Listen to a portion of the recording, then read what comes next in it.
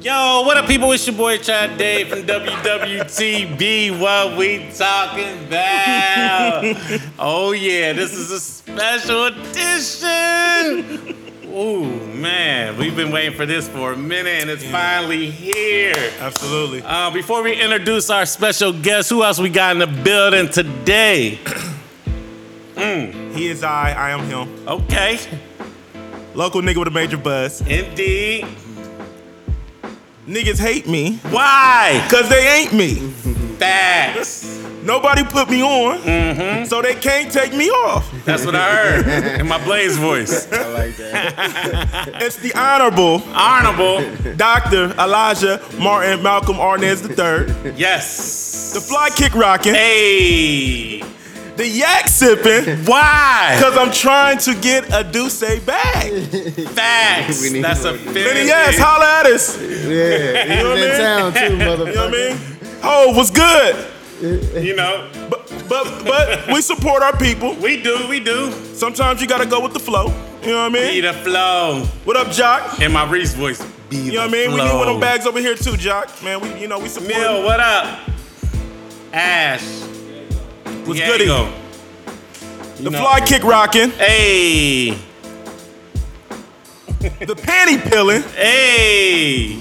two-time world champion Dez Arnaz was happening. Hey, big shout out to our bro Reese. He definitely in the building tonight. Definitely isn't the rule at Poopy Snacker. CEO Reese in the building. Yeah, it definitely. Grocery bags is definitely. Shout out to my man Shopping Bags.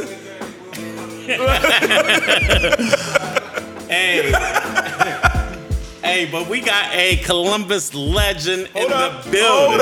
Hold up. He Oh, thought he was getting away, Blaze. I tried it. He tried to get away. I tried it. He tried to get away. What was the new one? What is that? What is the new one? Oh man, but it's Travidemics. Can't stand it. Travis Travis Diamonds. Diamonds. Oh man.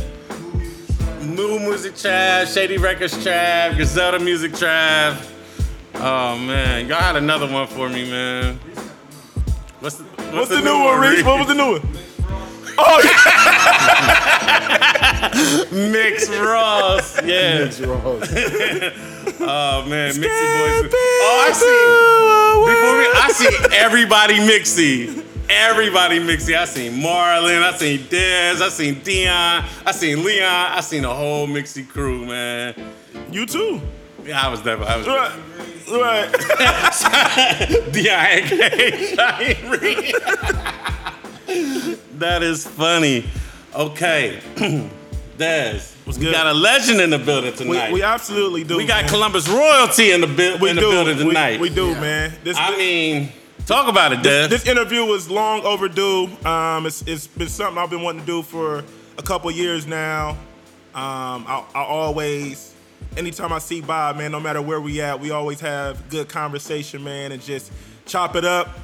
And I just feel like his story needs to be shared, man. I feel like what he's done and what he has continued to do for the city, man, I feel like he kind of spoiled us, and people kind of forget, like, you know, the lineage that they come from. You know what I mean? So like Short-term memories out here. You know what I mean? Like a lot of stuff that's still going on out here. I mean, Bob kicked it off for a majority of the people. You know what I mean? The nightlife ain't the nightlife without Bob, whether you like it or not. So I feel like his story needs to be shared. Yeah. And I just wanted him to share his story, man. So we got Bobby Ferguson in the building. What up, a.k.a. Bobby Fame? Yes, sir. AKA Bobby Fame on what we talking about. Yeah, man. Shout out to Biz Marquee. Yeah, So we're gonna get into that, man. So before we get into the birth of Bobby Fame, man, let's talk about Bobby Ferguson. Yeah. So let's kick it off. Like, how did it all start? Before you even got into the promo game, like, let's just talk about the beginning of Bobby Ferg. I was kind of always around like entertainment, but I never really did it. Grew up, kind of like a street prodigy type deal. You know what I mean? South Linden, 22nd in Cleveland. That's where the 22nd Foundation come from, basically, because that's the street I grew up on. So that's how that all started. But yeah, I mean, you know, it was, you know, average lifestyle, average kid, just, you know, just always around. Hold on. Yeah. Am I your loan officer? Is your girl behind the crib right Get the now? fuck out of here. We've been talking for weeks. For real? Wait. He said 22 foundation. I was like, Oh wait, get the fuck. Hold on, wait. That's crazy. I'm about to tell her. Hold on, wait. small world, Small man. world, small world. Small world, Bob, man. Key Bank? Indeed. Oh, that's what we Johnny do. Nolan. Johnny Nolan. Blaze. Think about Johnny Blaze. Johnny Blaze. That's what we Fuck talking outta about. here. What we're talking about, man. We're very well connected, man. Very well connected. But Bob, like, what part of Columbus are you from? Northside. North North side? 22nd in Cleveland. Okay, Yep, 22nd Linden. Cleveland.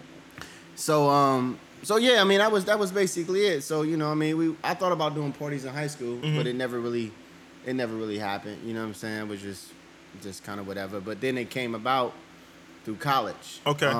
So my first gig, I don't know if people know my best friend Chafin. Okay. So I don't know if that's kind of where it all really started. He came and he knocked on my door, basically like, yo, I got this kid that's doing this concert. You want to put some money down on it?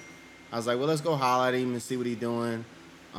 Should have been the end of my fucking promotion career because, it should have been the end because we did a show with the Locks, 112, There he was bad boyed out. yeah, all the way bad boyed out. And we did it in Louisville, Kentucky. Lost every fucking dollar, dime. Concert never happened. It was the biggest janky promoter experience in my life. So I should have ran right there. Yeah. Nah, but I just said, yo, I could do this shit on my own. And so I told Che, and I was like, I know a lot of people in the industry, and then that's when it just took off. It just started doing that. And then I was at Ohio State. So we came back. We lost all our refund money. I was flipping refund money, so Word. went back and then I hooked up with Mr. Williamson at the Culture Center, and he started giving me money to book the comedians. So I did a couple shows with Ohio State, and then my first big one was at the Veterans Memorial Auditorium, which is no longer there. One of the biggest facilities we had was dope, and I did a big comedy show, and it was AJ Johnson. He was on Friday. Chocolate. Who else was on that gig? Lavelle Crawford, which is now as huge as fuck. And that was it. And then so that was my first big check. And I was like, okay, I can make a living off of this shit. And I said, fuck it. I dropped. As you know, I played tennis. So I went to Ohio State on it, kind of like a walk on, and they was giving me tennis scholarship. And then I said, all right, fuck it. I'm just gonna just do this promotion shit. And that was it. Okay, yeah, I was getting ready to ask you that. I was getting ready to get into that. So, so you said like your first show, you took the crazy L. Yep. So what was it in you that made you say like you wanted to keep going? I mean, I know you said you was like, man, I could do it by myself, but you know, normally after something like that, a lot of people like they tap out, like, man, I ain't doing this shit no more. So what made you was like, man, you know what? Nah, fuck that. We can keep going. I mean, I think any true entrepreneur doesn't look as, it's never a loss. Mm-hmm. It's always a learning experience. You know what I'm saying? So it's more like to me like, all right, well, I wasn't in control of that situation. So if I put myself in control and I control it, then that's what it'll be. Okay. Now it'll be then I can make a true evaluation if this is legitimately a business for me or if it's an opportunity for me. It doesn't matter what I'm doing. I could have been selling fucking, you know, pet supplies. Right. You know what I'm saying? But Yeah, if I'm right. going through a different distributor who I'm relying on, who's opening up the store, I'm just like, all right, well, fuck it. Like, he's not the proper business person, which he wasn't. I mean, it was just, it was a bad situation. I could have lost my life that night. It was some niggas in Louisville. I mean, they was fucking pissed. They had guns and everything. I'm like, yo, you need to holler at this nigga because I lost like you. So, but yeah, you know, I think just and then of course, everybody always see the glitz and the glamour. So, you know, of course, we had a 5,000 seater. So I'm like, all right, well, shit, nigga, I was looking at 300 G's. So I'm like, all right, everybody's always chasing the money. I think that's kind of like,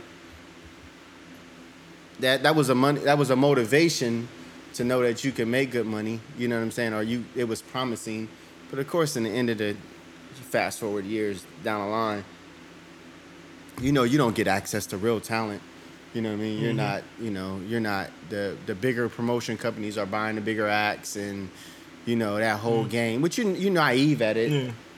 they being young, you know, as in someone opening up a clothing store, right? If they don't have the proper distribution, and so. But yeah, so I was motivated off of the end goal of what it could be, and that I could control it myself. Okay, so you said that. So you said you came back, and then you did the comedy show. Yep. So then after the comedy show, what was after that? We start rocking like clubs and shit. So I used to do like it was a Traffic Jam. Okay. Traffic Jam. We was talking about that one show. So paint the picture, because like a lot of our listeners, you gotta understand, like we got a lot of younger listeners. So a lot of stuff Lucky motherfuckers. a lot of stuff we about to mention, Bob, is gonna go over a lot of people's heads. You know what I mean? So paint that picture of the Traffic Jam, man. Traffic Jam is now a vacant lot. It went through about 5 different clubs, and the city banned it from getting a liquor license because they had it was so many problems. Yeah. I'm still fucking tripping in my head. This is Johnny fucking It's fucking crazy. Yeah. This is fucking crazy. But so it's a vacant lot, and it was so like in the 90s, so you gotta think that was dope boy heaven, right? Mm-hmm. So I mean, it was crazy. You had all the big rollers and those folks that was coming through there. And I had a Tuesday night. They gave me the weakest night in the fucking day. They had their own fucking they had before Taco Tuesday, way before Taco Tuesday, and you know all that other bullshit. So I mean, it was a big space though. It was really probably one of the dopest spaces.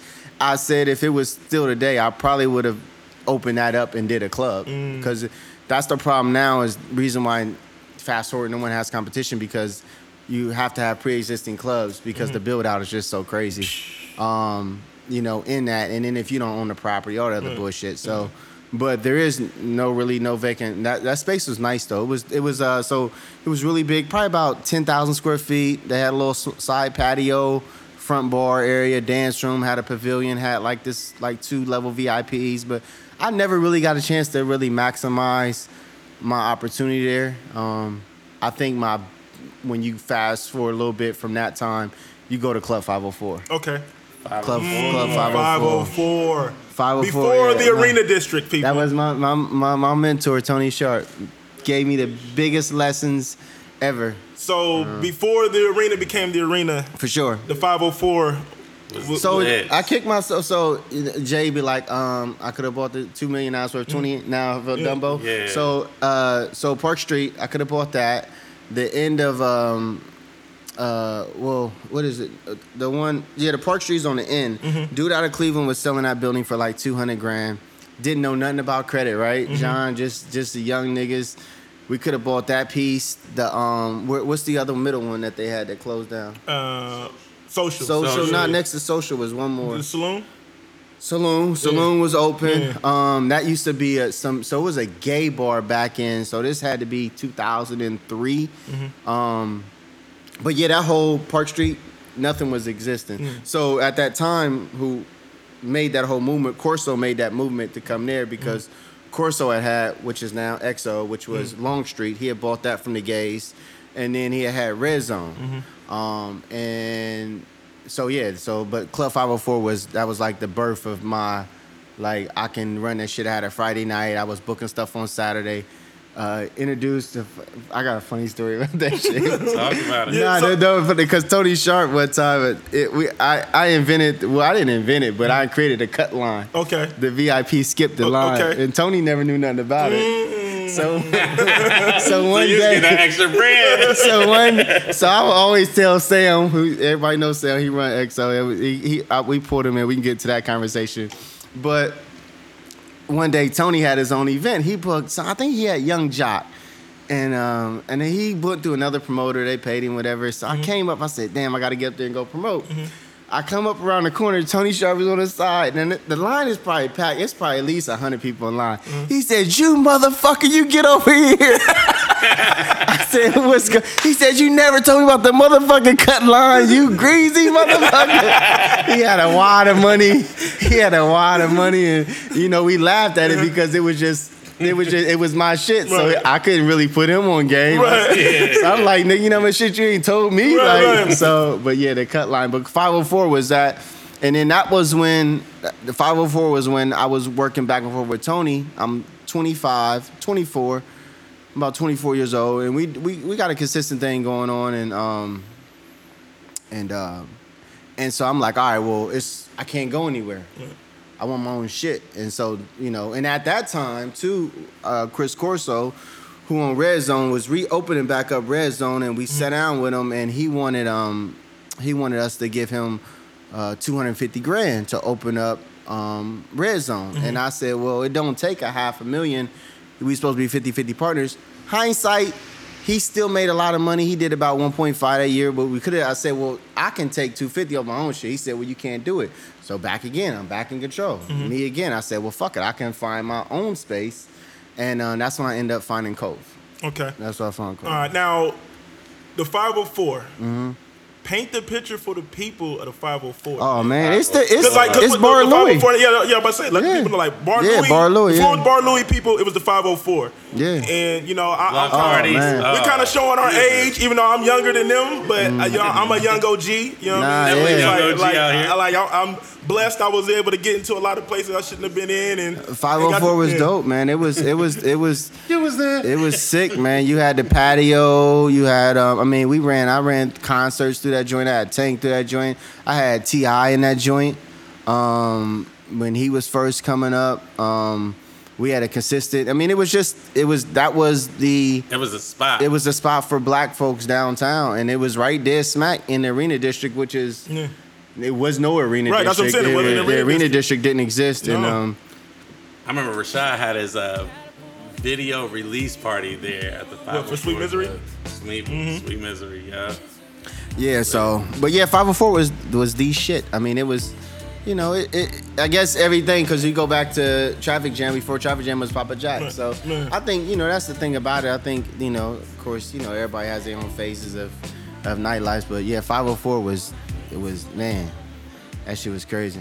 Yeah, that shit was definitely crazy. So you kind of ran your course with 504, right? Well, yeah, I didn't run my course. I just was tired of a motherfucking controlling my situation. Okay. Yeah. You know what I mean? Right. I feel it. Yeah. Nah, I feel it. Yeah. So you going through all this, and I guess you seeing the success. So is that what's keeping you motivated, like to keep going? You know what I mean? Because like a lot of times either people get comfortable with the situation or they feel like, man, fuck this shit, it's too much. I'm just gonna do something. Well, I think, probably where I have a biggest problem with a lot of the promoters around here is that I've never seen a promoter try to take control of their situation. Now.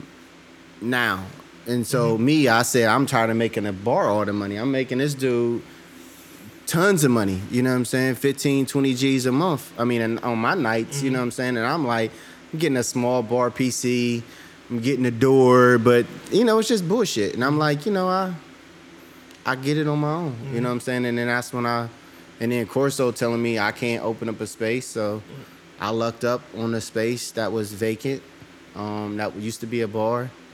And that's what it was. So yeah, the motivation is that there is a hierarchy, right? So it's okay. I went from a promoter, now I'm a promoter. Now I'm seeing this dude. I'm making this dude the money. I want his money, or I want him to cut me in, which he didn't want to cut me in. Right. So I said, all right, well, I just cash you out, and you give me 50%, and I'll be your partner. But I really didn't like doing business with him. Okay. I mean, just Tony had his own ways of doing business.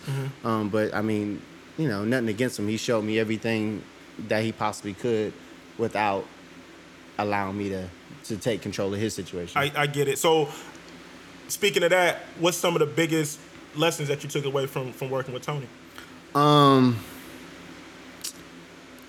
One lesson I didn't learn, and it was the lesson of owning the club was riding the course. And he used to always tell me you got to ride the course, meaning that you open up, someone else drops something, you're gonna be slow for 8 months. Save up so you could ride the course, and but it's so that was one thing that I really didn't apply to it.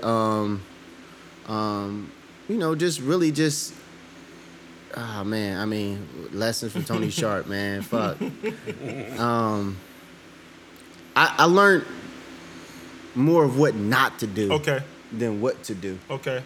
So if you say, yo, I don't treat like how we had a side conversation, you treat this person the same. I mean, of course, that's ethics from my father too as well. But also I knew how I didn't want to get treated because I was a promoter. Right. You know what I mean? So half the club owners, people that own clubs that don't have no fucking history of owning a club, open up a club, they don't know how you feel as a promoter. So they can't treat the promoter the right way. Because I've been in that promoter's shoes.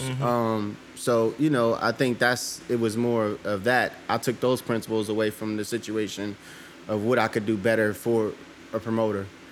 And then, and then when we opened up, we was like, fuck it, we don't need no cover. When we did Cove, it was no cover, and that was just the craziest shit no one ever heard before. And it was like, why? We didn't give a fuck because we were like, we got the bar. We don't need no fucking door money. So we missed a lot of, we left a ton of money on the table, which security stole. So they stole it, but yeah. So I took away more of what not to do than opposed to what to do. Okay, all right. So after you leave the 504 situation, you go to the Cove. But so in the meantime, like when you doing your thing, like who was some of the other promoters around, like when you was doing your thing?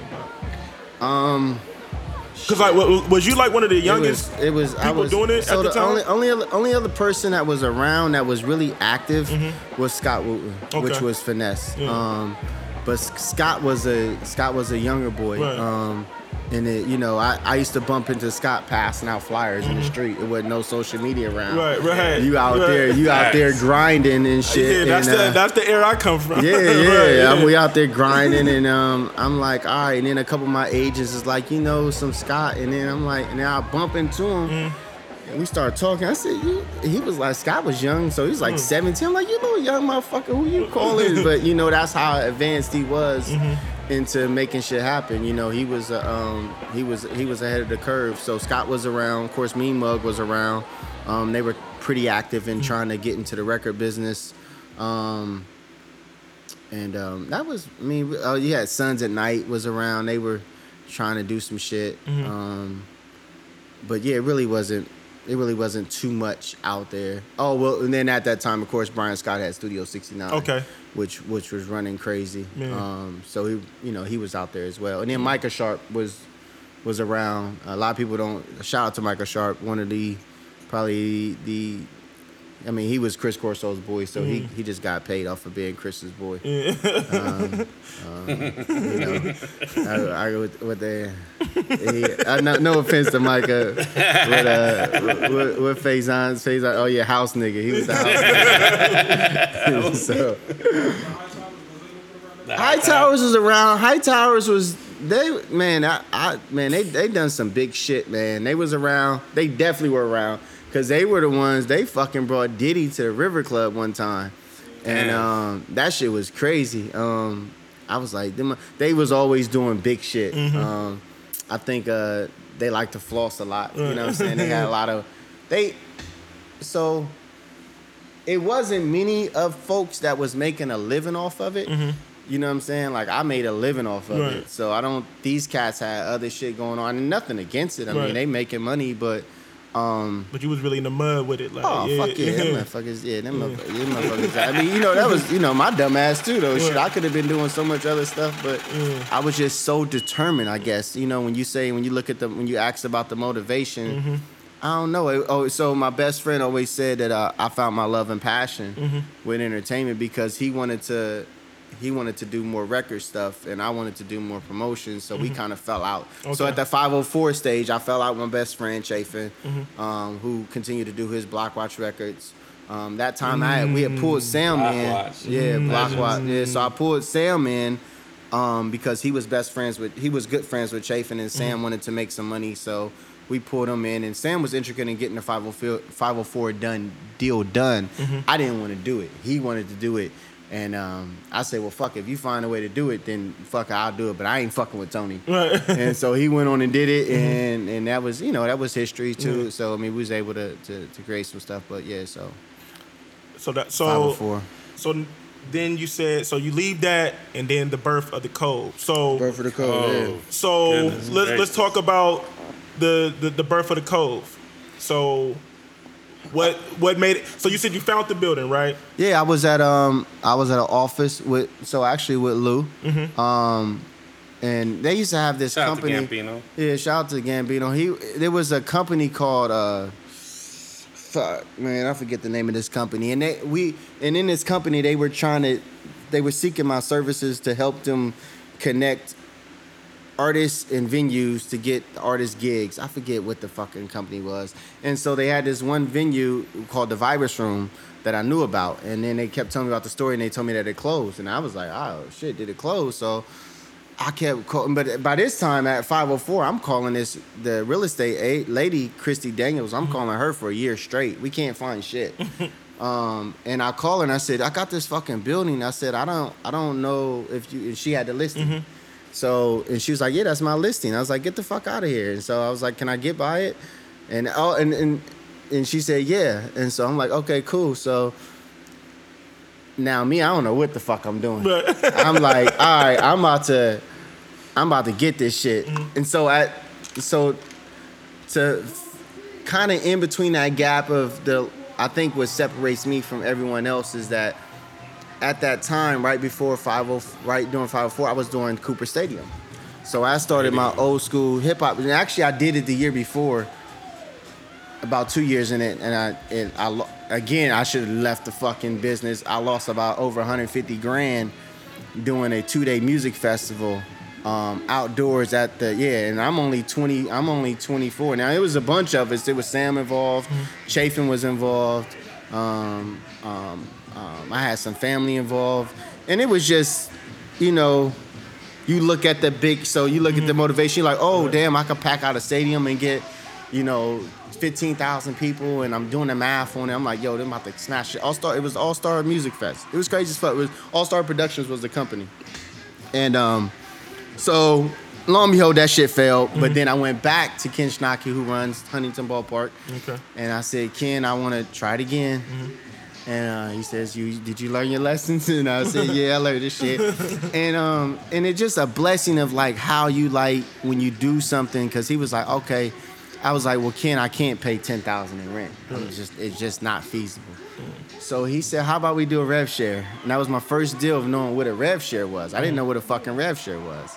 And I was like, all right, cool, that sounds great. And then I went and found Dougie and the rest of the guys, and they did a low ball ass deal. So anyway, I say that to say that in between that, I started to doing more festivals, and so I did 8 years at Cooper Stadium of the old school hip hop show. Okay. And we had about 5,000 people every year. But to say that, when I say I didn't know what the fuck I was doing, and Johnny might know, I had to show proof of funds. Right. I didn't have shit. So I'm like, fuck, what the fuck I'm gonna show these motherfuckers to get this building? And I showed them a invoice from Ticketmaster. No bank statements, no nothing. I said, here go my Ticketmaster shit. I was like, yeah, we did about 100 grand. And she was like, oh, cool. She smooth talked it. She wants to get the sale. And that was history. And that gave me Cove. I didn't know what we were going to do. I didn't know what we were going to call it. And then I told him, give me 7 months free rent, and I'll figure the shit out. And that's what happened.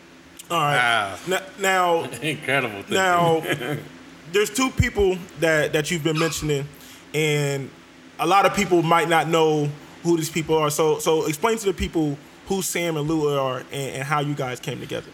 So Sam and Lou were Sam. I expose it all. So Sam came in from kind of like an investor standpoint during the early stages through the 504 and was always around. Sam had gotten to his own little issues and troubles, and it was this period where I didn't see him for we would talk about a year. He was dealing with some personal cases and shit like that. And Lou's father taught me tennis. So facts. That's how I knew Lou. Yeah. So I said, as a kid, growing up, I used to say, all right, I'm gonna open up a club one day. So Brian Baldwin, who actually owned the company, who played tennis, who was a stock investor, but a kid we played tennis with, hired Lou at the office, and then that's how I found out by Virus Room. So I'm like, all right, well, fuck it. Let me just be my nigga. I was like, all right, Sam, you wanna do it? And then Ben, the officer who we all got in trouble with, but Ben was a police officer. I borrowed money from Ben. He gave me a loan because he was gonna be my security guy. Sam had a little bit of pocket change left. He was working at Toyota. He was a car salesman. And Lou was actually in school at UC, but he really wasn't feeling it. So I said, all right. I said, Sam, well, we can get the club. Ben's going to come in. He's going to be the security piece. He's got a little bit of capital. I got some money. You got some money. I said, Lou can manage the bar for us. He's been wanting to do it. Let me pull Lou in. That's my nigga. And so that's how it all started. I called all them niggas. I mean, they was my choice and my involvement to call them to get them involved. One Sam, we did 504 together. I felt like I was not obligated, but I felt like, yo, that's my nigga. Lou, I felt could be a good worker. You know what I'm saying? And Ben was my, that was my muscle. You know what I'm saying? So if I needed niggas problem, I got the police. You know what I mean? He was my brother though. Ben was my brother. I mean, that was because Ben was already doing security for me at my festivals. So and he had a contract. I got him a contract with Cooper Stadium. He was doing the security at Cooper Stadium as well too on some side gigs. So yeah, Sam and Lou came in from the phone call of me making a decision that I wanted to have some other people involved with. These are just people I had talked about, right? Because it's not, you're young, you're naive. I'm 25 again. I'm from the streets. I'm not really properly, adequately putting down a business plan, identifying roles, never leveraged fucking business credit, never did any of that shit. And it was just like, I'm going to just pull these niggas. Right? Your homie. And pull them next to me and go with it. So that's where they come from. Okay. And that's what it was. Okay. So. And actually, Lou didn't really come around until it was really almost done. And I told him, I said, yo, just leave fucking school. You ain't doing shit. Just come on down here and fucking, you got a chance to run a bar. I was paying a nigga $3,000 a month. I'm like, yo, you fucking getting nothing over here, living off of checks, and you don't want to fucking be at school. So just come on down. I'll pay you $3,000 a month. I told me and Sam agreed, $750 a week. And that was his shit. And so that was it. So now back to the Cove. So you lead a 504 situation. You get in contact with the building, with the Cove. And so what made you pull the trigger and say, you know what, all right, let's do this. Let's do this Cove situation at this building. I think it just, I never, a lot of people say I'm the biggest risk taker ever. If I believe in it, I don't evaluate it. Like, okay. I don't even think about it. It's just like, I just fucking. You think about the consequences later? It's just fuck it. Like, oh yeah, fuck it. I PG fucking $300,000 on my name. Like, I don't give a fuck. Like, you know what I'm saying? Because at that time we still didn't have everything together. I remember I used to Keith Stevens, one of my mentors, and I came and the building was empty. And I brought him in. I said, yo, I'm gonna put the fucking couch here. I'm gonna do this shit here. Give me some money. You know what I'm saying? like I'm gonna make this shit work. You know what I'm saying? And he was like, nah. He's like, hey, you really don't want to do that. But he was like, he helped me in other ways. Okay. But yeah, so it really wasn't like, I don't know. I just knew that this is what I wanted, and I knew that we could make money off of it. And I was already fucking making money for somebody else. Why the fuck I can't do it for me? Facts. You know what I'm saying? So if I'm up there, I'm out here, I'm already packing a fucking house. I'm packing fucking stadiums. I'm doing the bars at Cooper Stadium is doing $75,000 fucking dollars. Like, you know what I'm saying? Like, what the fuck is going on? Why I can't do? But the biggest thing about Cove, and I think, and this is probably where I would probably toot my own horn, was I love the Cove space because I had went to DC and I went to Taz and they was doing Republic Garden. So I was like, shout out to Taz, fucking DC guru. So I was like, all right, I'm gonna go to the party, and the fucking line was fucking ridiculous. And so I get in and I go up the stairs and it's this fucking narrow like Cove. I'm like, where the fuck is everybody? How are all these people fitting in here? And so I go outside, go down the stairs, look, and they got the shit blocked off with a tent and in the parking lot. I was like, oh shit. So when I saw Cove, the way it was set up, it was a narrow building, but next door I was in between. Yeah, I was between two buildings, and my landlord owned the whole block. So I signed in my contingency in my lease. I said, well, can I have access to these parking lots? And he says, what are you gonna use them for? I said, I don't know. Maybe I may want to use them. I already knew what the fuck I wanted to do. Right. So, and then that's where the tent parties came from, which were legendary at Cove. Legendary. You know, I mean, those are Goodness. that was the thing. So I told Sam and Lou that I'm gonna do these tent. They say you want to fucking do a tent party. I said just watch, just watch. I was like just set the shit up.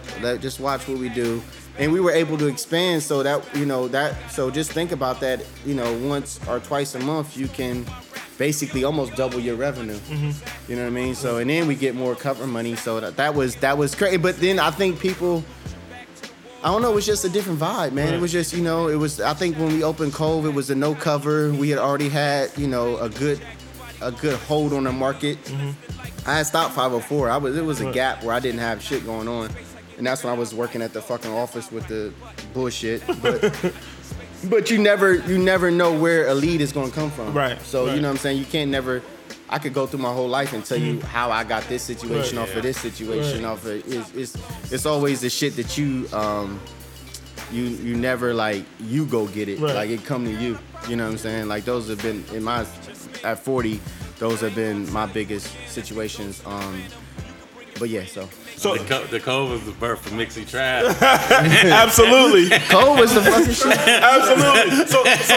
So do you remember what was the first day when you opened up the Cove? Like what was like? Did you have like a big crazy party? Like let's talk about like when you first opened them doors. So we had opened. We did a friends and family day, and we went to register. And it was like, oh shit, this spiritual shit really worked. Like, you know what I'm saying? Like, this is fucking cash. So that's I think one of the biggest components. And Dawn Dixon, she Shout was out to D1. She was her and her girls were like marketing, and we had a big night on our grand opening nights. I mean, we didn't know shit. We never put the bar mats behind the bar. Niggas was sliding and shit.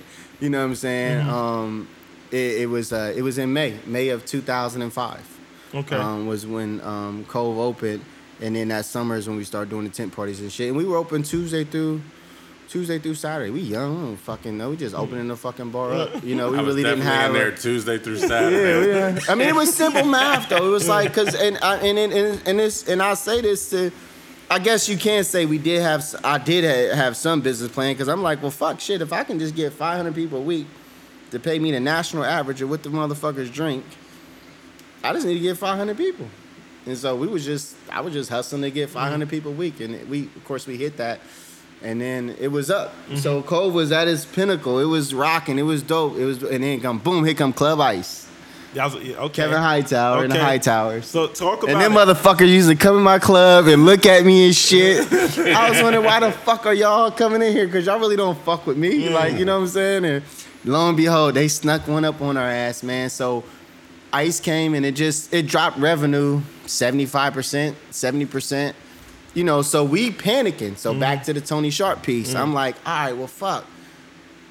What we gonna do? And that's when we found Lotus, which used to be Lux. Wow, yeah. And that was in the brewery district, which is now people would know it as Double Happiness. Double Happiness. And it's probably disgusting. It's closed now, but it's disgusting because that would had to be in fucking 2007, right? Yeah. So 2007 when we did that shit, and you go in there right now, it's the same fucking. They never changed anything. But whoever owned there took that shit over, and that was the biggest. That was another L too. And that was I went against the grain against a lot of that shit. And so that's what kind of makes me more mad at. Goes back to almost kind of how you were saying, how people forget where they come, like the history. Right. You know what I'm saying? And I put that back on Lou and Sam, because I put up all the fucking money to do that shit. A majority of it, a big thing. We had some investors. They were selling the business for $250. It was we was way in over our head. Okay. And you know, and just and that's the other thing. People, and I say this to everybody, do what the fuck you know, right? So we like, all right, we're gonna go white. fucking white. So how do we go white? We fucking grab some EDM guys.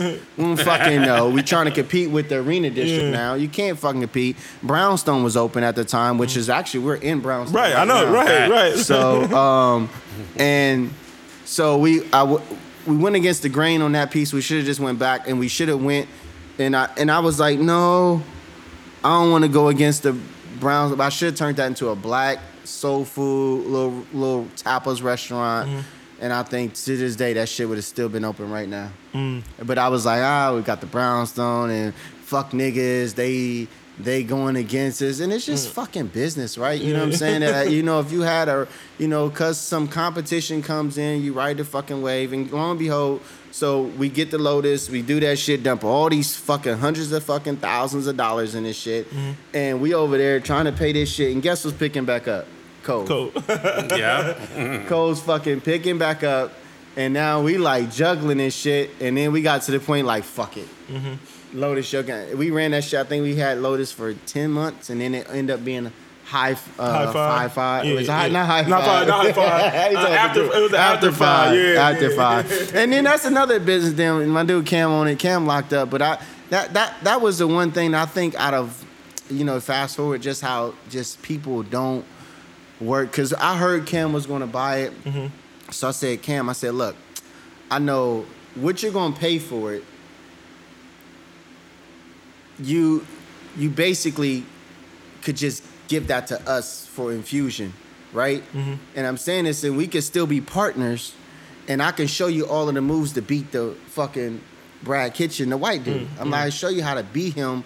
We already got shit going. We flip it up. They wanted to get it. They want to own it. They ain't fucking out of business to 8 months too. Right. You know what I'm saying? It's just like, so it's just like, I just more irritated. That was the moment in business where I just kind of got irritated with everybody, because I'm like, damn, like you can't like see it. Yeah, you know what I'm saying? Yeah, like I'm telling you what I know. Like, you know what I mean? Like, tell you what I heard. I tell you what I heard. I'm telling you what I know. Like, and Jay say it best again. He was saying in his rhyme, basically niggas don't want to work with me under my company. They want to feel like they're a boss. They want a boss too. Yeah, you know what I'm right. saying? Like, so that's exactly what it was. Me leaving Tony Sharp wasn't me saying that I could be a boss too. It was just I was tired of getting this motherfucker all the money. You know what I'm saying? I'm not saying like, that piece. And I told Tony what I was doing and told him he could invest into me. He was you know what I'm saying? So, but it's just like, what you think it was more like an ego thing? Like, I'm not about to invest in my protege. With Tony? With Tony. I don't know, man. I don't think the motherfucker had the money. Okay. You know what I'm saying? Okay. He just didn't have the fucking money. I think if he had the money, he would have did it. But I just don't think he had the money to do it. And, so history fact. So 504, Cove. Then we do Lotus. Yeah. And then in between, I'm doing all my hip hop shows every year at Cooper Stadium, and still doing other bullshit. Right. Like it's always some side shit going on. Right. Drakes and shit like that. Right. All of that shit is still popping, and then back to Cove. Yeah. Because you said so Club Ice come, right? So those are wrenching what y'all doing. So did y'all panic like, fuck, what we gonna do? Like the Ice is, because when the Ice first kicked off. Yeah, and I mean, and they were like hit or miss. So like you gotta think like so Corso got the best model, which XO uses now, because the Corso Prodigy. Just do one fucking night a week, get all the fucking money, get the bag, and go. I think Ice was trying to do a little bit too much, and they were just trying to be all over the place. Yeah, Freddie fucking Jackson, and they just didn't stay consistent with the model that I think that works for a big like Corso ran Red Zone for. I don't know. He opened that bitch up 3 times, right. with the same fucking model, one fucking night, and so now, and people don't know, Corso is still XO's landlord, so he's gonna give them best interest. So he's giving them all the scoop and game of how to still stay my tenant. Right. You know what I'm saying? Right. You know what I'm saying? So you know what I mean? They paying him $10,000 a month. So it's 10 G's a month. Like that's his fucking money. So no, we didn't panic. I think we just didn't know what to do, and that's what we did panic in the mode of, we needed something else, and so we purchased at the wrong time, when capital wasn't there, and then we tried to go stretch above and beyond and all of that shit. So yeah, it was all fucked up. All right, so you said Y'all let the Lotus go. Yep. Cove was picking back up. And then we like, yep. And then we like, all right, cool. What we gonna do? We gonna renovate this motherfucker. Okay. So that's when Icon came in. Okay. Let's talk about it. Icon. So Lord. did you already have it in your mind, like what you was gonna do with like the birth of Icon, or you was just like? We was just like, we was like, I felt like, all right, well, they need something new, right? You know what I mean? We can't keep fucking the same bitch. You know what I'm saying? Cove is already right here. Just you can only do so much. So how we gonna flip it up? And it was like, we kind of gave a scope of some things that we wanted to do within the space, and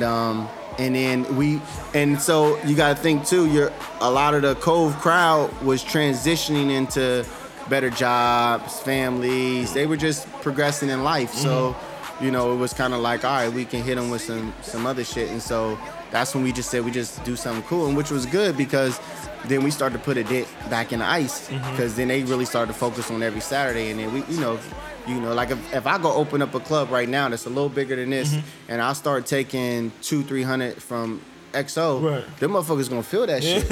You know what I'm saying? They gonna feel it. So. And then that's all what happened, and then so we rode the wave and we opened up Icon, and then that shit was, I think that's the people now who are like 29, 20. What's this? So that was 2009. Yeah, 2009. Yeah, Icon. Yeah, so so they're gonna be about 29. Yeah, about 29. So it's 10 years. Yeah, they was 19, 18. I had motherfuckers tell me this story all. How they was so underage coming in that motherfucker. I didn't know it. Yeah. We had fun, man. Yeah. Icon was dope, man. Yeah, Icon was a very special time in my life. Mixy levels. it was every night. Like, it is crazy that you say that, right, Bob? Because you're transitioning from Cove to Icon, and I feel like that was the point in my life where I was like transitioning out of like what I was doing, so I was doing like the younger teen stuff, and then but I always studied the game, so I seen how stuff was moving, and I'm starting to see like the birth of social media and stuff like that. Yeah, so you guys actually Craig and Dez, you guys were the first ones to put me on Twitter.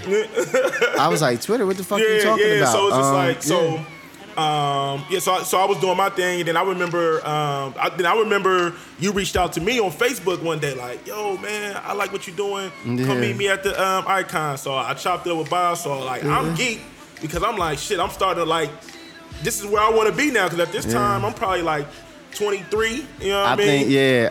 I think Icon birthed a lot of Icon birthed. So I would tell you what I've seen. Fly Union was big birth through. I thought they paid a big. Kings Row was a lot of. It's not birthed as mean. It was a platform to use to extend the brand. Right. And absolutely. I felt that, and I gave everyone shit. I let Deontay come in with a fucking punch bucket for his shit. You know what I'm saying?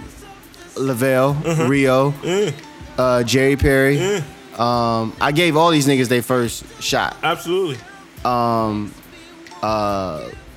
Marlon, BC Carter, which was Love 3. Marlon was underneath him. It was two other ones I was going to say.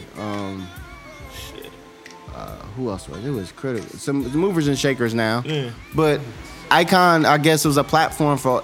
So EG Thursdays. EG Thursdays. EG legit. He ran off with the bag. Legit Smith. You know what I mean? Smalley, Ray Smalley, Timmy C. Yeah, they was all. They was So. But I think that was. But see, that was you seeing the foresight. Like you see, like, yo, we're getting older.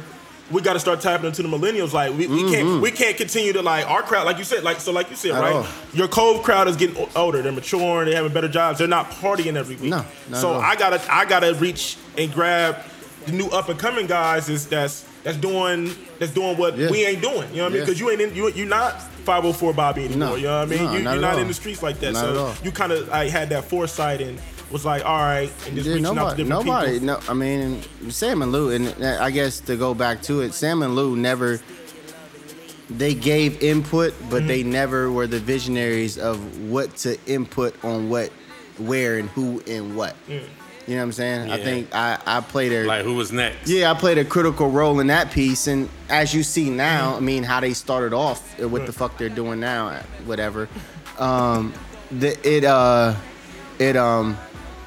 It was just, you know, it was the platform for a lot of folks, and I think it was good days. But yes, you're right. I did recognize that. Yeah, we're not who we are. We need this. Timmy C and Smalley came and was like, "Yo," I was like, "Y'all really gonna?" Well, I knew Smalley was a fucking football player, Right. so how could he not have a little bit of influence? Right. I didn't know he was as crazy motherfucker like he was, but that's my nigga. I love him today. Right. But yeah, Smalley, we had a blast. But yeah, so seeing that and giving Cat, and then Scott was coming around. Yep, and then what's that guy's name? Oh yeah, Headache. Was around. Yeah. He was around. Yeah. So let's rewind a bit, Bob. So all right, y'all transformed the code to the icon. So let's talk about the birth of the icon. What do you mean? Let's get, like, once you got the icon kick, like, let's talk about once you Shit. open the doors for icon, because that's the Dude, thing is Usual that, like, Suspects Bob, like, used to be in there I don't think you crazy. understand, like, you've put, I mean, you've talked about it early, right? Like, you took a lot of L's, and even when you had the Cove and the icon, like, you took L's, but you didn't let that phase you. You know what I mean? Like, you was always one of the few people that was, like, going outside the box, even with the space that you had. Like, I remember I went to fucking Icon one day, and this nigga got chicks dancing on the bar. Like, he got that bitch looking like that's what I'm saying. Like, the Icon, like, you would go, like, that was the crazy thing about Icon. Like, you would go in that bitch, and it would put you in a trance. Like, you would forget that you was in Columbus, and then you'll come out the doors again, like, damn, all this shit was going on in this In this little motherfucker, yeah. So let's talk about the birth of the Icon, man. I mean, I think it was just, I think it took a life on its own. You know what I'm saying? I think people were just, it was a huge void, wasn't much going on, and that was the spot to be. You know what I'm saying? And then, I mean, I think having a lot of the influencers like yourself, the Craigs, I'm talking about the Vales, the Vail bar backing and shit. You know what I'm saying? Like, I mean, like, that was just like, and then it was just a lot of underage drinking. You know what I'm saying? It was just, Well, I mean, but before- but we were, I was clueless of these girls. Ortega used to come in. You know what I'm saying? Yeah. So these motherfuckers, I don't know. They just using the fake shit. They getting by. I don't know till years later the impact of how much fun they had and what the fuck they did and how old they were, and they were just like, yo, you know what I'm saying? So I don't know. I think it just took a life on its own, man, and it was needed. It was the dope space. It was a dope renovation. We did that shit in 3 fucking weeks. 3 fucking weeks. 35 G's in 3 weeks. And that bitch came and we was sawing and cutting. I remember we opened the doors, nigga. I remember I came through one day when you was like, when y'all was doing it, he's like, yeah, this is what we about to do. I'm like, and you was in there working, like, I got decks and shit going in the back. I'm like, I remember me and Seth came in there. Yeah. Oh, yeah, Sam. Oh, man. Shout out to Sam. Sam. I love him. Let's go back, and you know what? I hate to keep doing, but I do want to go back a little bit, man. Like, so I remember like the I hope first y'all time. enjoying this shit. Y'all listening to it. I remember the first time I went to the Legendary. Cove. You know what I mean? Shout out to O Sharp. Yeah. And So like, yeah. like you had O and Rich, like Oh, Usual Rich, Suspects. the usual suspects, man. Like, kind of paint that They picture ran that. because like to this day we haven't. I don't think you understand. So, yeah, like, they ran that. your imprint on what you did to the city, man. Just the No, magic yeah. you So created, bro. that was the I mean, so yeah. You look at the suspects; they were birthed in Cove. Facts. So like so it goes back to you. So yeah, you say okay, where's nightlife at right now? I started the shit. You know what I'm saying? I gave everyone the platform to do their artistic craft in individual spaces, and I made the decision on who the fuck that person was that's doing it. You know what I'm saying? So when I opened Cove and I was like trying to do this other shit, and I was like, all right, and then Don was like, yo, you should probably fuck with O. I was like, I don't know about fucking O Sharp. I don't know the fuck he DJ. And I'm like, all right, O, and then O's coming on, and then we looking at each other, and then I think me and O actually, it was a pivotal point in Cove to where me and O was like, we were trying to keep Cove like sophisticated, like, you know, just trying not to run into the nigga shit. What you gonna run into? The Burford trap, button up trap. You gonna run into it. But so Oh man. O was like, yo, should we take it there? Chill out. Because they just wanted they wanted more hip hop. Right. You know what I'm saying? I'm like, fuck you, give it to him, man. Yeah. Let's go. Because I was like, I'm fighting against the fucking grain. Yeah. This is what the fuck they want to come here for. Let them have it. Hold on, son. Hey, still doing the interview. I promise we're I'm gonna have still him home. doing the interview. We're gonna have him home in a minute. I promise. You can blame Dez. I don't know, probably about another 30, 45 minutes. All right, bro. Life of 2 kids, man, and a wife. So I was like, yeah, take it there. Let's fucking go. And so, yeah, so the suspects came from Cove. Yeah, man. And- You had some legendary nights in there too, man. Oh, man. Shit, you had the what's the one? The girl group from that Diddy song. They was in there one night, right? Dirty Money? Danny the Kane, Danny the Oh, yeah, Kane, Danny the Kane. Oh, Melissa Ford, Carrie Hilson. Yeah. Carrie Hilson. That was Shit, yeah, Icon. That was yeah. Icon. The Carrie, yeah, Carrie Hilson was Icon. yeah, Carrie, yeah. Oh yeah, I had Jeezy in the parking lot. I had music. I think Yeah, my biggest Music one, Soul Music Soul Child. Child, was my dopest one. Yeah. And because I called my agent, I was like, "Yo, I want to do music." That was the first concert in the Okay. parking lot.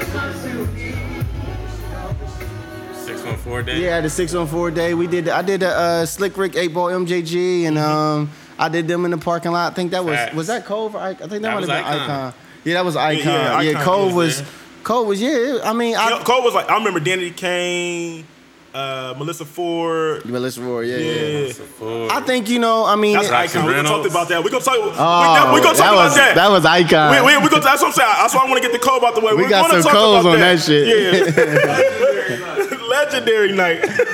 Yeah, Yes. shit. So like that. So like the because I remember there was many nights like I got turned away from, you know what I'm saying, when it was Cove, like I'll come and Oh it'd yeah, be you like, gotta have that. Yeah. Who was that? You posted the Drake, the who was the button up Drake? Yeah, shit? yeah, Oh, yeah. Cause Yeah, we you know what I mean? strict on 'Cause that. at this time I'm still Major Woody's dead, so I'm like I'm coming, and they like, no, you can't come in here. So then like, Shout out to Chico Major Woody. yeah, I'm still Major Woody's dead. So and then I would talk to O, cause O was like my mentor. Like O's the person that put the battery in my back to host. You know what I mean? Like he came and see me host the talent show at my high school, and he was just like, Dez, like you need to go and do this. Yeah. But anyway, so O was like, yo, Dez, you know what I'm saying? You know what I mean? Get you a polo or whatever, and you know what I mean? You be good. So then O would get me in the club. So I would just like, I would just watch, because at this time I'm young. I'm like 22, 23. You know what I'm saying? This is older crowd, older chicks. Yeah, and they I'm in just there. like just sitting in the corner like with They in this there. old just watching. I'm like, damn, this is crazy. Like, Yeah, they in there. Yeah. Cove was sophisticated. Yeah. It was top of the line. Yeah. I mean, you still had niggas that ruined stuff. Uh-huh. But yeah, I think I think my biggest joint was, I think it was where we go to Icon. I think it was the Icon days. It was Yeah. something else. But yeah, Cove was it was just a different touch. It's like I always say, it's not about what they're doing, it's about who's doing it. Yeah. Right? And Facts. so who's doing it is like this podcast, right? Like, Right. who's doing this podcast? Right. Why is it successful? Mm-hmm. It's fucking 32 NFL teams. Why is that team winning the championship? It's Right. because who's fucking running that shit, and of course having talent behind it, Yeah. right? So I go back to say of how much talent was birthed through the platform that we created, but these people were still talented. Oh, still talented.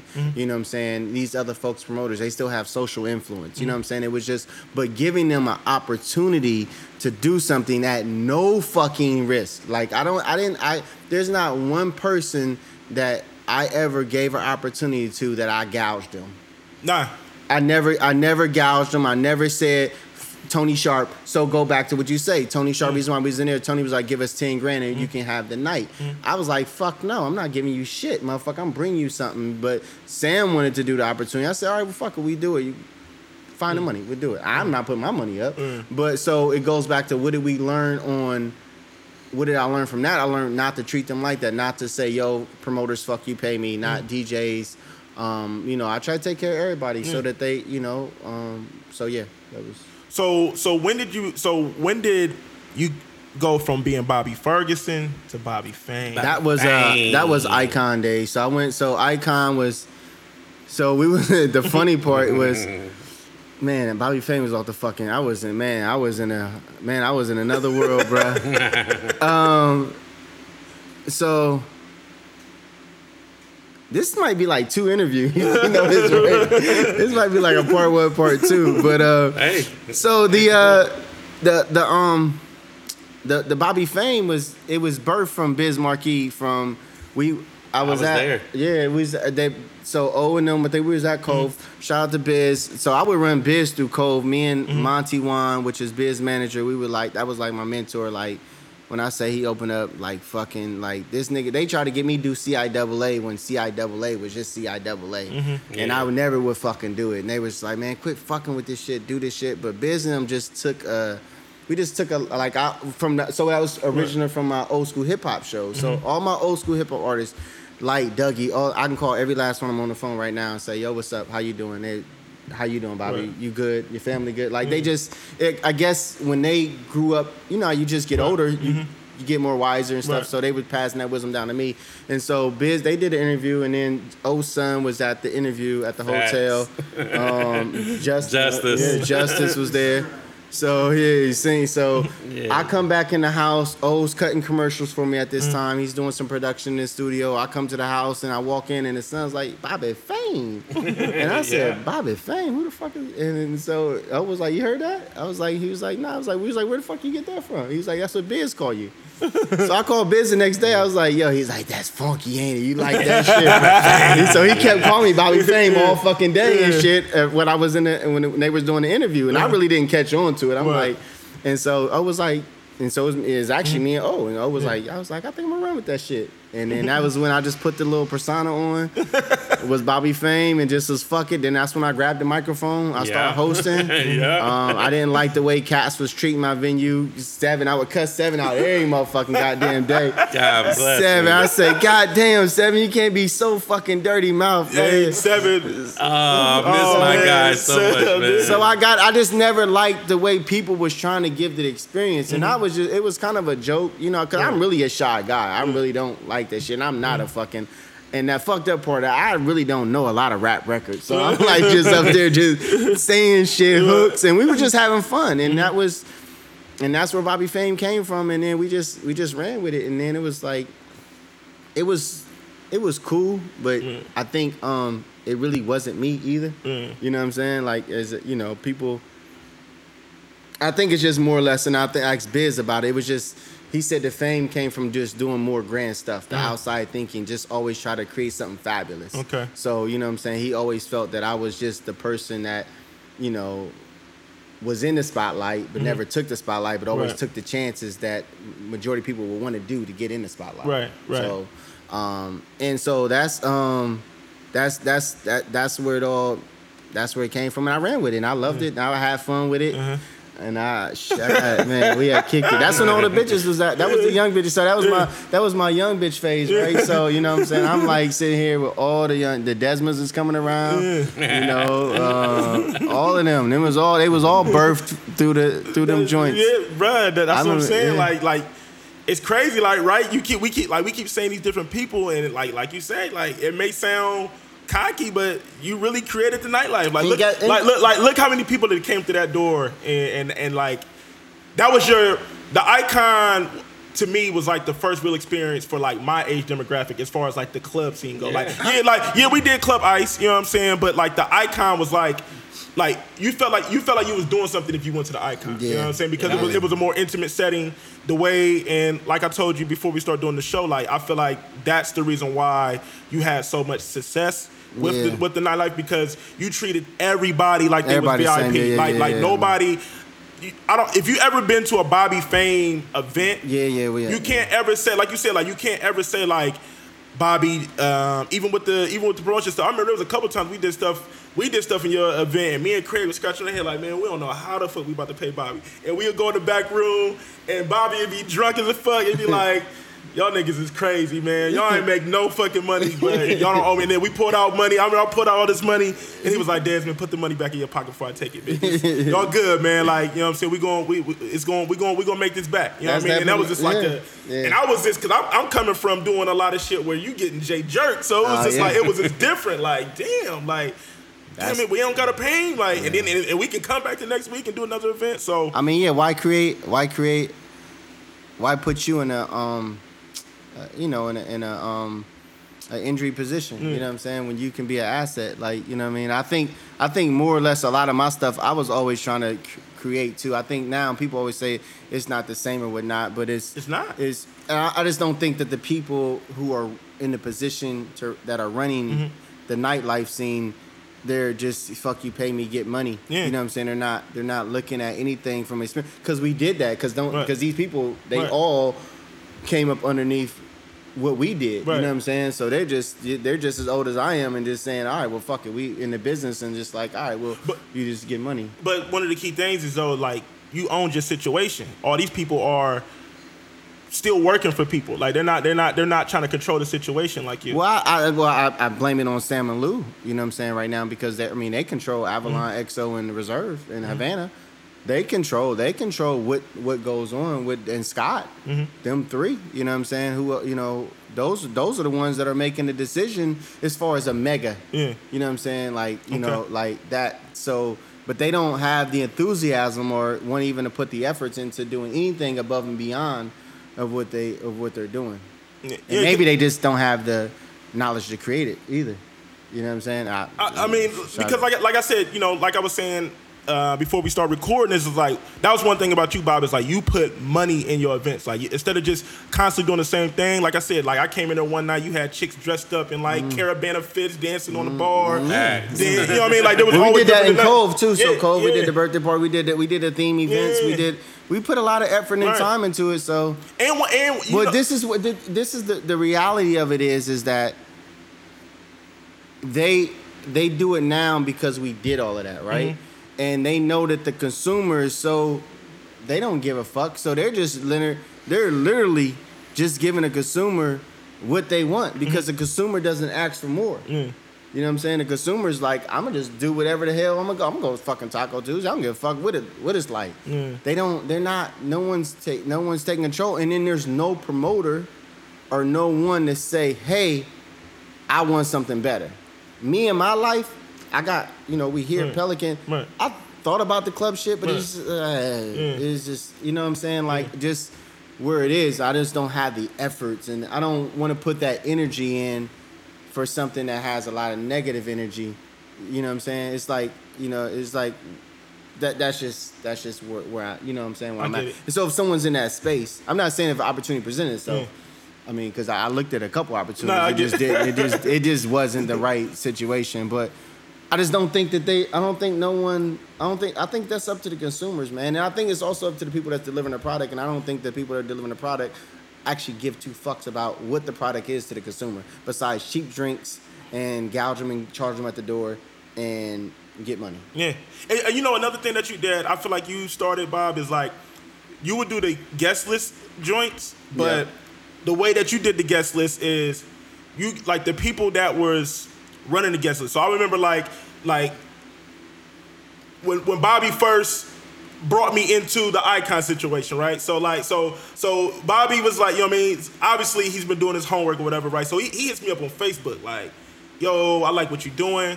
I want you to come to the club, right? So I go to the club one day before they really open. I'm chopping it up with him. He picking my brain. He like, all right, cool. Then there was like a party coming up, right? And he was like, this is what I want you to do. Like, I see you got a big following.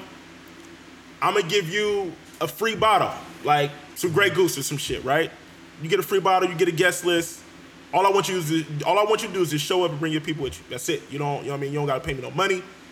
You get this free bottle. And you get paid off the guest list. Yeah, and you get paid off the guest list. So now you got incentive, right? You know what I mean? And, you know what I mean? So now it's just like, all right. And this, I'm trying to make the transition. I'm like, yo, I'm getting older. I don't really want to do the teen night shit no more.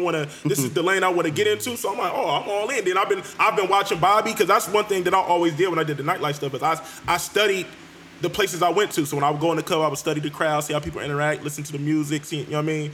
So I'm like, oh shit, I'm talking to Bobby. Like, this is crazy, you know what I mean? So I get there, you get the bottle, and this is like Icon, you got the bungalows and shit. So I'm like, bungalows, nigga, like, you know what I mean? And then, you know, at this time, like I said, I'm like 23, 24. I'm like, shit, I made it. Like, you know what I mean? Like, and then, like, you know, people see the progression of Dead. Like, so a lot of people knew who I was. So now I'm like, I'm in this scene, and they like, damn, Dead, like, how you be knowing all these people? You get into all these clubs for free and this, that, like, you know, and so I think that's one thing, like, that, you know, now, right, everybody does the guest list shit right now, but you don't really, like, you're not giving nobody incentive to really promote. Like, all right, you're saying get here by 11:30 and your people free, like, fuck that. Like why do that when,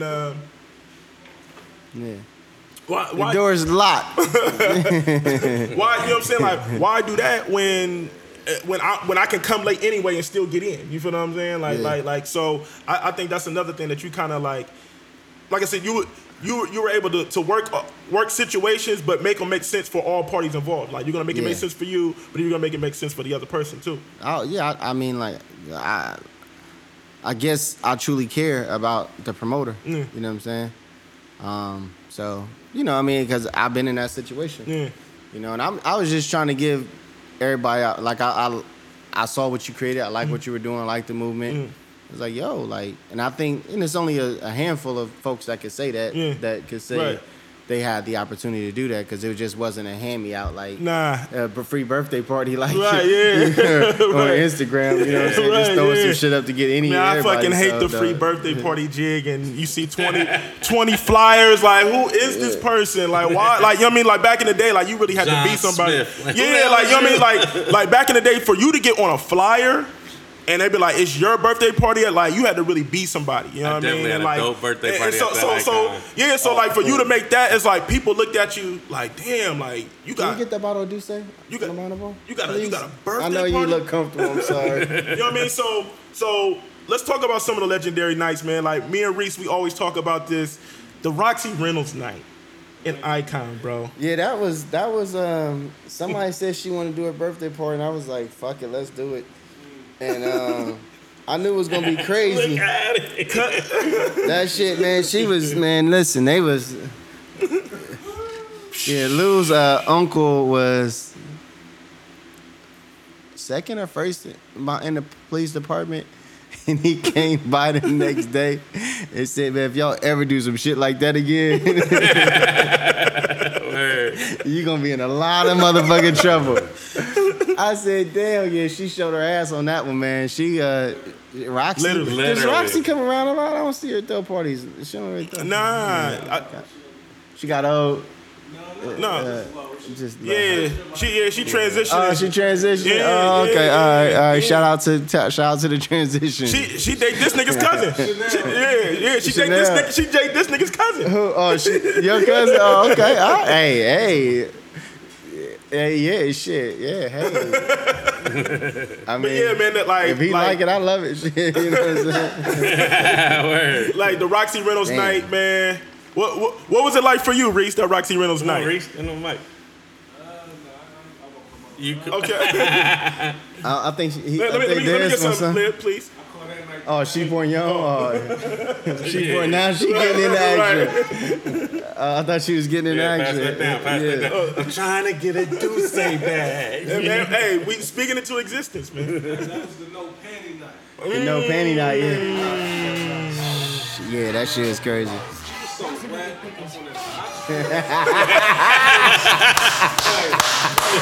You gotta get on the mic, Reese. You gotta get on the mic. I put it up on the speaker. Yeah, that's some shit. Yeah. Oh, you was right up on the speaker. Oh man. Was I? Yeah, man. She got on that speaker, bro, and she let them niggas have it. I was like, is she fuck? I was like, yo, she can't fucking climb up there. And she's on top of that motherfucker showing every motherfucking thing you could possibly see. And them niggas is going crazy. I'm like, oh my God. Man, the Roxy Reynolds night was legendary. The tent parties was always legendary. I think the icon moment was when I did Drake on a Wednesday at Boma.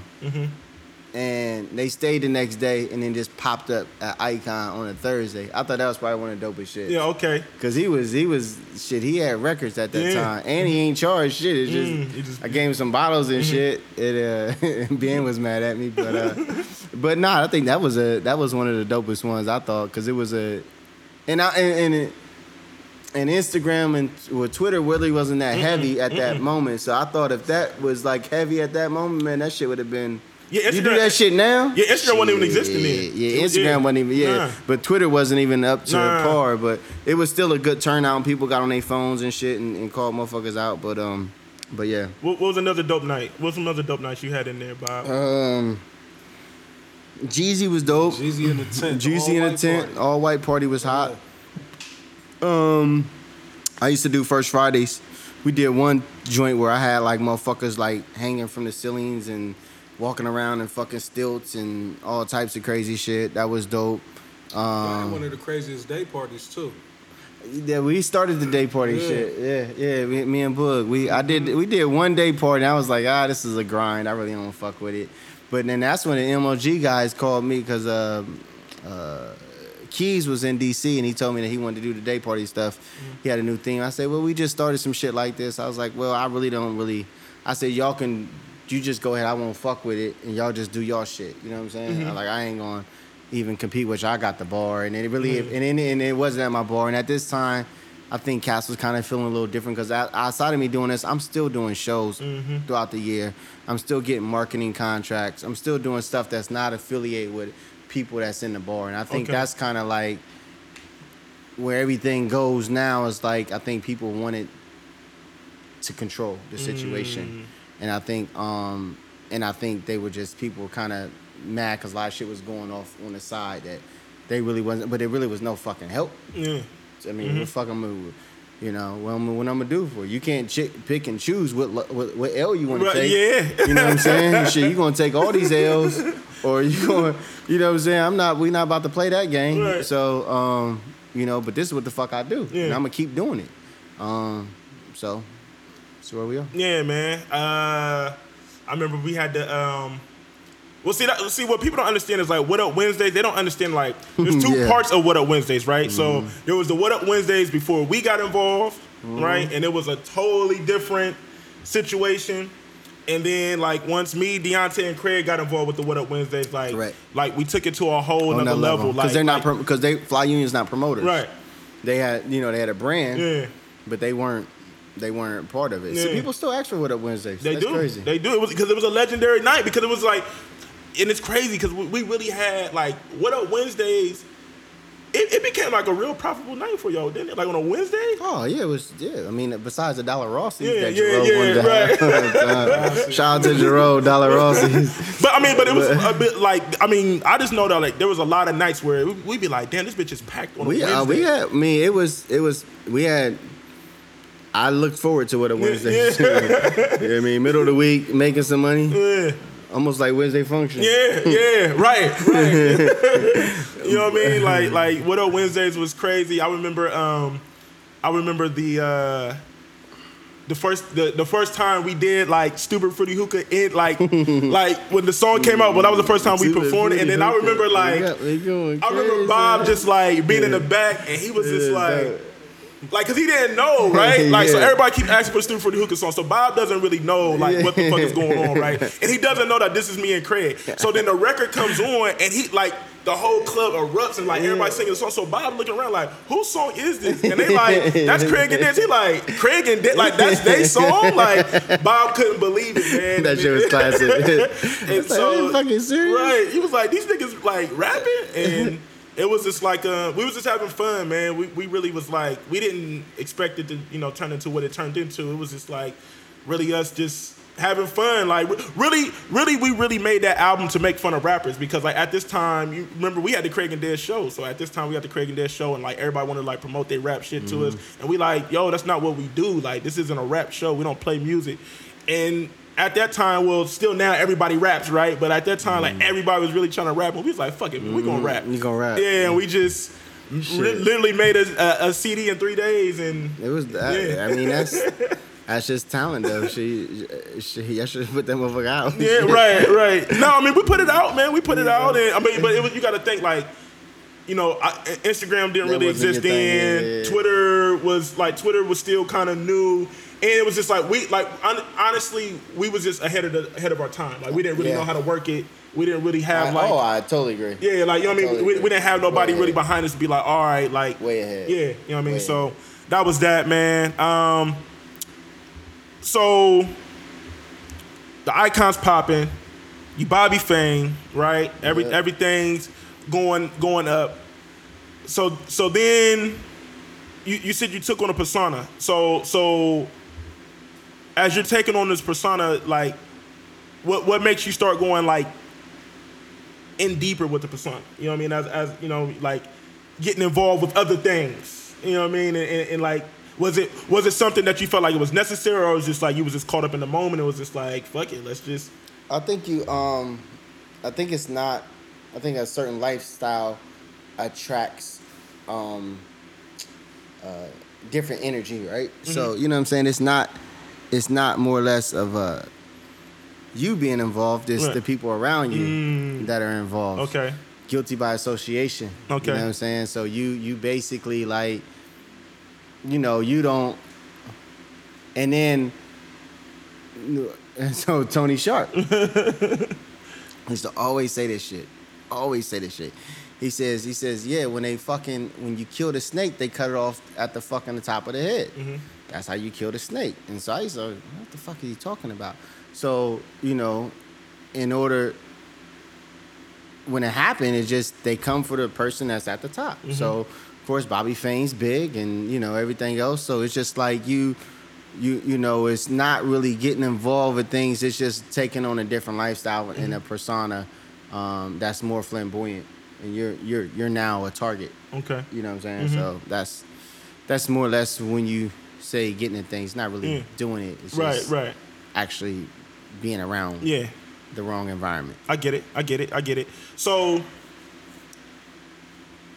like, once you're around it, right? And then, like you said, like, you're not really in it, but you know what I mean? You're guilty by association. Mm-hmm. So did you ever think, like, this type of situation is going to happen? Or would you just, like, or was you thinking more so, hey, I'm not really in it, so I'm good. You know what I mean? Like, you don't really got too much to do with me because I'm really staying in my lane. Yeah, for sure, definitely. So, you know, Icon's at a high. Mm-hmm. If you want to make the pivot into the situation, Icon's at a high. Bobby Fame's out there. Mm-hmm. I start hearing slack in things of my name being associated with questions of other individuals in the city. Mm.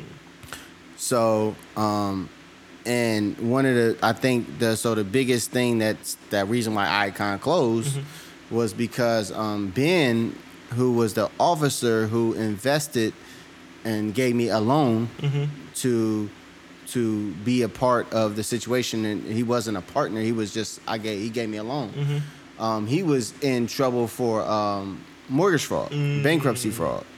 And then he started to ask where he got money from, and rest in peace, Terry Glenn, which is his brother, and myself. So then they started to, the federal started to look into my situation of what I was doing, and that's when it all just went crazy. Yeah, it went crazy. You so implementations of other things, and you know, like I said, guilty by association, man. You know what I'm saying? And you know, shit hit the fan, and it was like, I think that it was the best thing that ever could have happened to me. And people always say, like, all right, well, if you lose something, then it goes back to what I said earlier. When you lose, it's not a loss. It's a lesson. It's a learning lesson. You're not losing nothing. And I thought, and then so at this time, Icon is on a down. Icon's really not making the capital that it was making before. We had just went through so fucking So if you ever buy a fucking club out there, please make sure that it has its fucking club license and is inspected. Because one of the baddest parts of reinventing from Cove to Icon, they never really had it downtown with a building permit. So I had to go through the whole building permit process because the fucking guy. Now we're operating Cove under the radar. No one knew about it. I used to run Cove to fucking 3 o'clock in the fucking 4 o'clock in the fucking morning. It was just like whatever the fuck.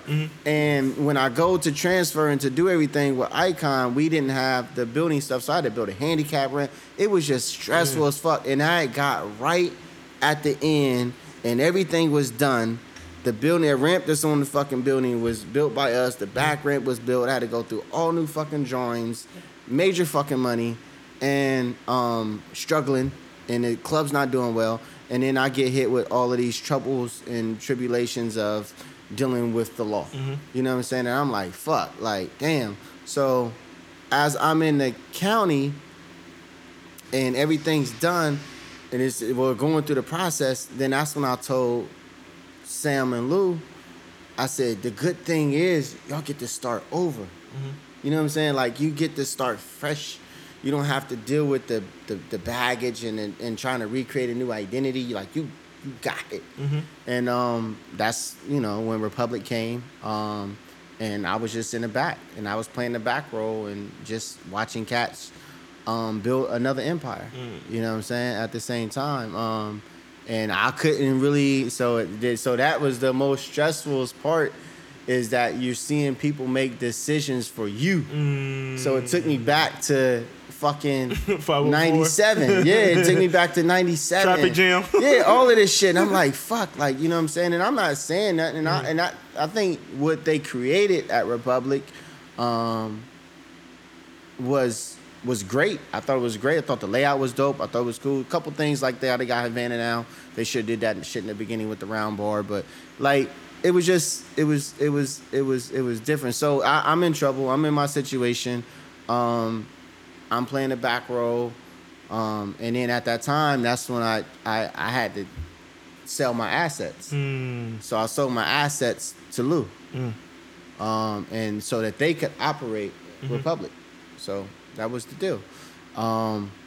And yeah, so that was kind of like the end of the end of me being in control of my own destiny as it pertains to that involvement.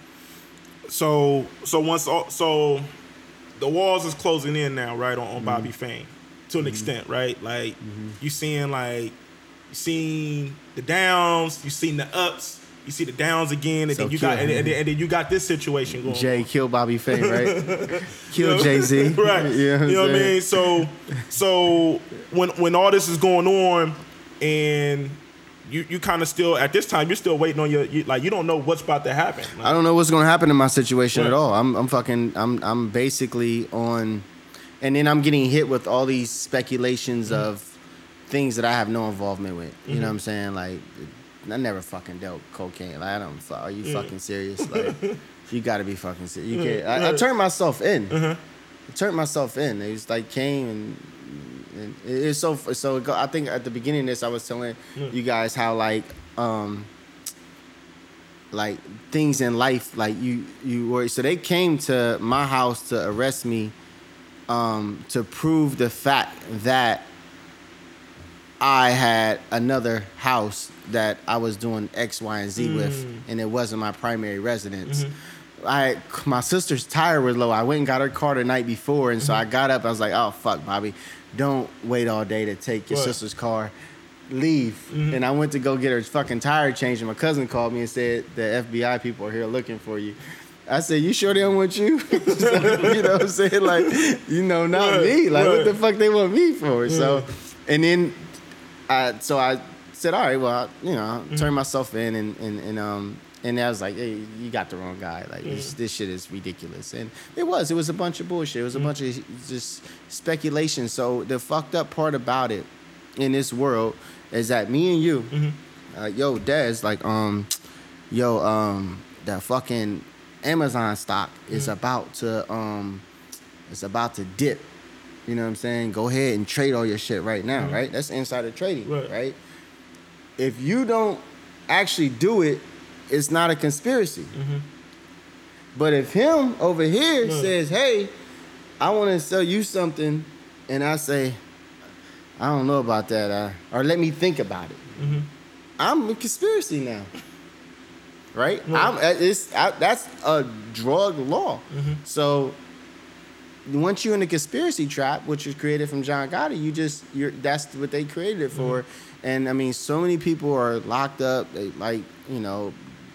behind that shit that you could just have a whole nother program on just how fucked up the system is. But at the same time, it wasn't, so you take it back to faith and you like, all right, yo, all of that situation, why was Bobby Fame demise going down? Like, why was all of that? And it was because it was something so much more better than what I could ever imagine to go. And so when everything hits the fan, when everything goes and I'm go through my situation and I walk away from a situation, I never understood. I always said, why did Dre walk away from Death Row? You know what I'm saying? Like, why did he walk away from $500 million? I never could get it. I get it. You want to be involved in that environment. You don't want to be involved around the negativity. You don't want to be involved around the people. You know what I'm saying? You can just create your own shit. So that's Okay, so everything goes. So, boom, you're waiting for your fate, right? So, yep. So, when you're waiting to hear what your situation is like, what's going on through the mind? Oh man, I'm fucked up. Downtown nightlife is still back popping. Republic is opening. These guys have assets. They're up and operating.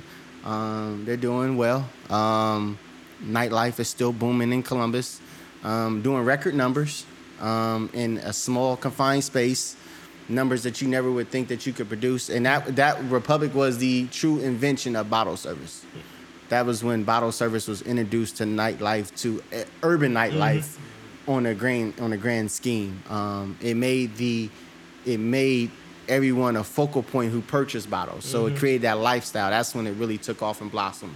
I mean, you're talking about doing $20,000 nights in a small bar that you would never do that type of capital in that space without the bottle service. You know what I'm saying? So bottle service is every bit of 60% of revenue. People stunting. So we talked about that style. But, what's going on through the mind is I'm fucked up. I'm not in control of the situation. I'm, a bunch of allegations and just not really. I think the biggest part was kind of knowing, like you said, what was your fate?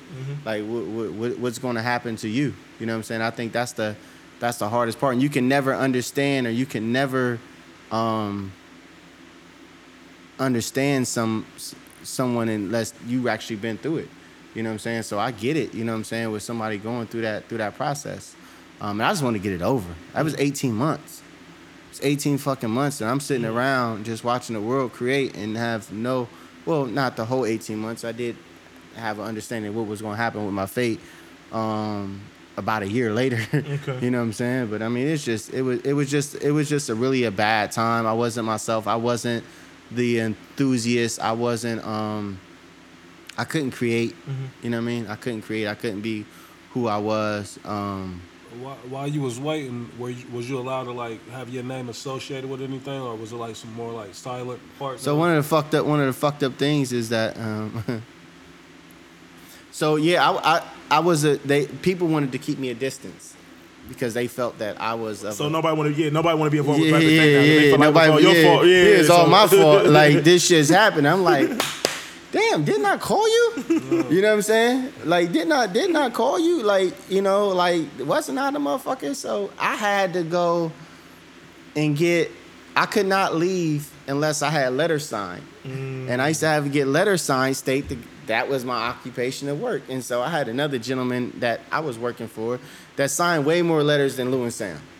And I was like, damn, this is fucked up. So that kind of just put salt and taste in my mouth. But I think that, like you said, everybody kind of thought it was my fault. And I'm like, yo, like, the fuck is it? Like, you still didn't put up no money to do what you did and eating off of what you're doing. My liquor license is at Avalon right now, to this day. That's my license at Avalon. And so through that whole process, like you saying, like, how,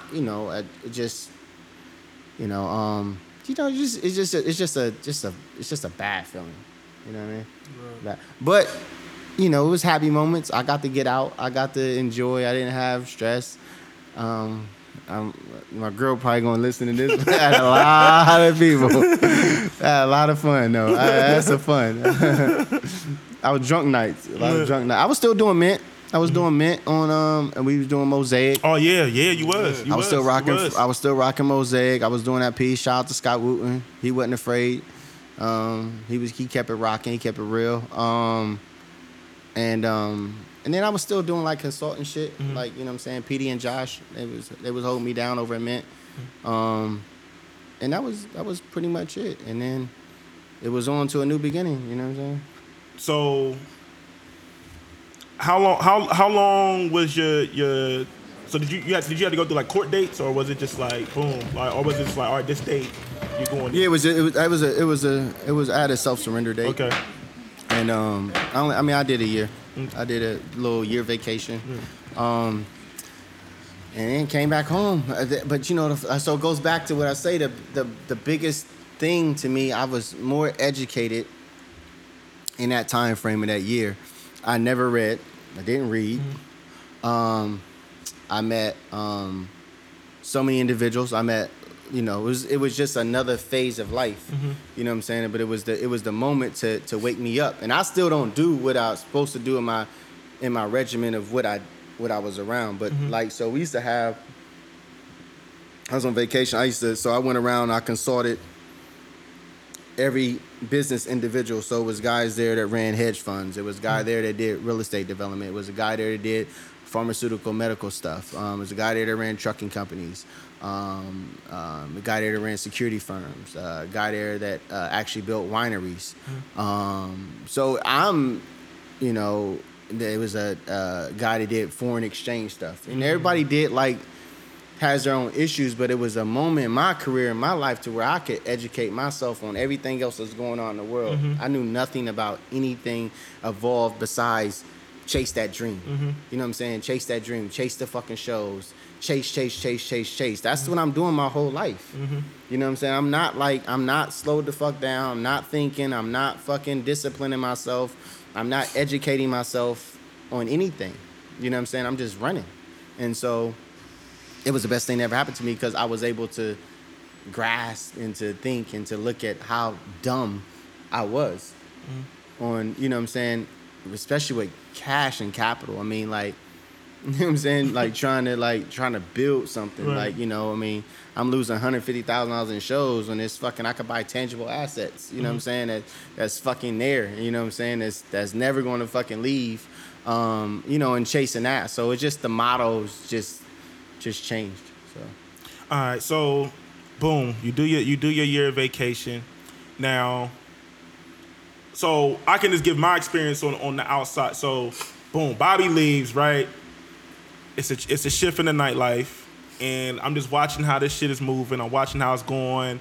I'm seeing, outside of Sam and Lou, like, I mean, I'm just watching like your Vales, your Rios, like all, you know what I mean? I'm watching practically all the people that you put into the nightlife game, and I'm just seeing how they move, and I'm just seeing how the scene is moving. I'm like, yo, this shit ain't right. Like, so I was talking to people, and I would say stuff to people, but like, people was kind of looking at me like I was crazy, like I was tripping. And I'm like, not like, y'all not seeing what's going on? Like, this ain't how it should be moving. Like, you know what I mean? Like it's getting whack, you know what I mean? And, you know, like the only person that really like understood what I was saying was Craig. Cause like me and Craig would have these conversations all the time. And at this time, we're kind of like removing ourselves from the situation. Cause we like, yo, this party shit is just like, it's, niggas ain't creating. Like, now it's just like everybody's chasing the money. So everybody trying to cut super corners and put up the least amount of money that you can and maximize the most money and not really giving the experience. And I'm just like, yo,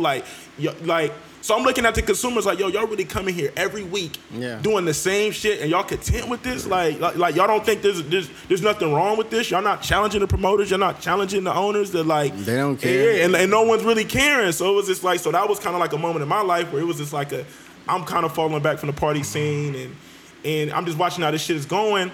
And it's kind of like, but I'm also watching how like everybody's kind of forgetting about Bob, and I'm not saying that just because you're sitting here, but like you hear it all the time, right? Like when people go away, then people forget about all the shit that you did when you was here. You know what I mean? So boom, you do your year, you come home, and I remember when I chopped it up with like, you know what I mean, like the first time I seen you, Bob, and I'm like, man, this shit it ain't been the same since you've been gone. You know what I mean? Like this shit you don't get treated the same because no one has. So nobody can gain nothing from you now, right? Exactly, like you ain't Bobby Fane no more. You can't get me in the club. You can't do this and the third. So now you not get the same love. I saw some niggas. I was like, damn, like word. It's like that, but it's like it's funny because.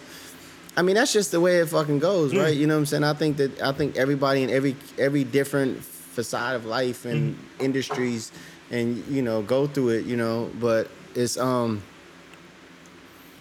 not, it doesn't surprise me. You know what I'm saying? Like, you know what I'm saying? My mom always said you can count your best friends on one hand. I never really understood what that meant, but I don't even think it's even best friends. I think even just good people, you know what I'm saying? That you can really count on it and to say that, they want you, but everybody wants to. I think people just wanted to be in control, and people wanted to have their thing. And like you said, they don't need me for anything. So why the fuck they gonna call me for? They can get what they want accomplished. You know, it's a world of opportunists out there. So they just like, all right, fucking shit, we don't need that nigga. You know what I'm saying? And I get some folks now that be like that tell me about all the, that's how I'm really realizing about all the good times people had, because they'll come up and they just randomly stop me and shit. You know what I'm saying? I'm like, what the fuck are you talking about? They're like, nigga, one girl was telling me how she got fucking married in the club and she met her husband, they had kid, not got married, they got, you know, they met her husband. Just the impactful things, you know what I'm saying, that was created during those times. So I think that's just life, man. And you know what I'm saying? I think, you know, and I just encourage everybody to just be better judgment of characters of people around you. You know what I'm saying? Of like what you do, That's but you know, is you know, but look at the Dynasty, look at Jay and them. They broke up. You know what I'm saying? Like the Beatles, you know what I'm saying? I don't know if they ever broke up, but shit got there. Everybody kind of go through their thing. Right. You know what I'm saying? And you know, but yeah, it's we fast forward now. We were there. I think people definitely don't. I don't think no one, like I said, I'm just surprised that no promoter, younger, I encourage any 25-year-old motherfucker to do what I did. You know what I'm saying? Go find some shit, find a way to make it work, get you a fucking lease, do some shit, create your own goddamn thing, and go for it. You know what I'm saying? I just don't see motherfuckers doing that. They like the, you know, all these cats, you know, and just like, fuck you, pay me type deal, right? So like, just, you know, they not looking, they want it, but I'm just like, do it. But I don't think, so it goes back to sacrifice, right? You know what I'm saying? How much I sacrificed, how much my family sacrificed into getting to where I am, to getting to the knowledge of what I am. When I go in, somebody tell me to do a production call and they meet me and I say, yo, okay, I'm gonna do a production call, give me this amount of dollars. Guess what, motherfucker? I'm saying it with enthusiasm and with confidence. You're gonna get what the fuck you want, and I'm giving you all the fucking money that I did. I didn't go to college, but I went to another college. You know what I'm saying? Like that I got educated on to where I was burnt many a times from no education, right? Misinformed or not even leading. So I don't even think even cats now, even some of the cats even like them are even trying to lift nobody up to even get them into a position to where they can be that, because you know, people are still inferior of competition. So. So when you get out, what did you have plans of getting back into the business, or I really didn't. Was you like, fuck it, I'm cool? I was cool. Yeah. I really wasn't. I wasn't even thinking about it, because I came home and Sam and Lou was like, all right, he's like, yo, we got the license at Avalon. I'm like, all right, well, what the fuck that do for me? You know what I'm saying? Like, I don't, you know what I'm saying? Like, how am I eat? It was like, well, I was like, so all right, y'all on that shit? And then so I was like, all right, well, we still got Republic. It's empty. It's an empty building. You know, we still got to get the license. Still, I was like, y'all don't got no fucking capital. Y'all don't got no money to put this shit up. Y'all don't have nothing. It was like, well, we ain't been making no money. We don't have shit. Which I could see them, because I heard and understood why they didn't have money. So I was just like, more or less like, you know what, man? You know what? Fuck it. Keep everything I think you owe me. Keep everything that you think you want me to help you make. And y'all can go on about y'all's life. And I'll go on about mine. And I'll just walk away and I'll just do something totally different. then I started getting hit up like shit. Like Cooper Stadium people hit me up for a marketing job. Dude at Verns, it was just different people was just coming to me, and I slowly started to get back into it. You know what I'm saying? And actually, no, I came. So my biggest one, I came when I got back home. Maria Meaford, God bless her, man. Radio 1. She now at iHeart. New Radio 1 was doing Stone Soul. Right. Stone Soul. So, which I got sued for it. But that's why I started laughing. But I can't, and so they say well, tell JC what you used to do at Cooper Stadium and all of that. I was like, well, fuck, what's in it for me? I was like, all right, well, I got my foundation. I can sell the alcohol concessions. It was like, cool, get dope. But they still try to fuck me on that shit. So I'm like, all right, well, I'll give you the game of what I did, how I ran it. They had Columbus Commons. And so I was like, all right, well, you go ahead and do that. And then so they was like, I told them and met with them, and then they pulled the corporate shit. They never really called me. And then they called me fucking 3 weeks before the fucking show. After they got it up, fucking sold all these fucking tickets, got Dougie Fresh on the show, all my fucking old school hip hop shit that I fucking did. I'm like, you fucking bastards. I'm like, what's up with my fucking concessions? And so they still want me to fucking pay them. But then, long story short, I ended up getting God still blessed me. He was like, yo, what? So they came back. They had to have me. They thought they were gonna go around and get City Year to put the not only to because you can sell at Commons, you can sell your own concessions. So they thought City Year was going to pay a sponsorship fee to sell alcohol. See, like fuck that. I look for donations. You know what I'm saying? So they like, hey, we're gonna do it. So that's when they backed up against the door. They said, can you get the nonprofit? Can you do this and that and that? And then that's when I helped them and I ran the concessions and I still kind of consulted them. Then the next year. And so that was a big jump. I mean, that was a very big thing. And so I really pushed my foundation when I came on. I was do foundation. I got my 501c3 status. I was doing all of that, and I was just like, I'm just teach under city youth. I'm just do that piece. And I still had to side little gigs with marketing and stuff. And people still was calling me about the club stuff. And then but I did that piece, and that was a big thing. So that was really, my mouth started boiling in because I'm seeing what the fuck they're doing and like how they're doing it. I'm like, oh, this shit really working. And then the next year, ironically, JC gets fired, and then they hire me as the marketing consultant. So I produced the show for them. So I not only had to produce the show for them, I ended up running concessions as well. So I had all alcohol, beverage, pop, water, and then that was ran through the foundation, and my production company consulted them and did it. Now, fast forward, it's my shit. Radio 1 stopped doing it. So, yeah, I mean, like I said, it's all blessings. So it's just all the knowledge of everything. So all those years of me doing Cooper Stadium, right? You know what I'm saying? All them years of me opening up and running the bar business, right?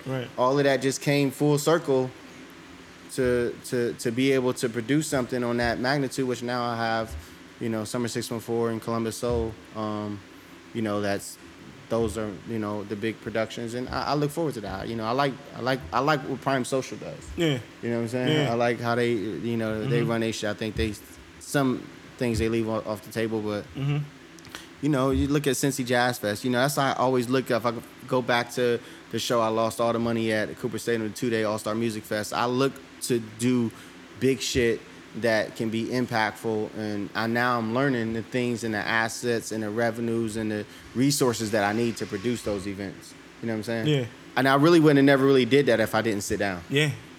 Yeah. So like, and I think that's like, it's kind of like the reoccurring theme in your story, right? It's like for every pit stop, roadblock, whatever you want to call it, that you run into, like, you pick up something that you wouldn't have picked up on without that roadblock to excel you to your next piece. You know what I mean?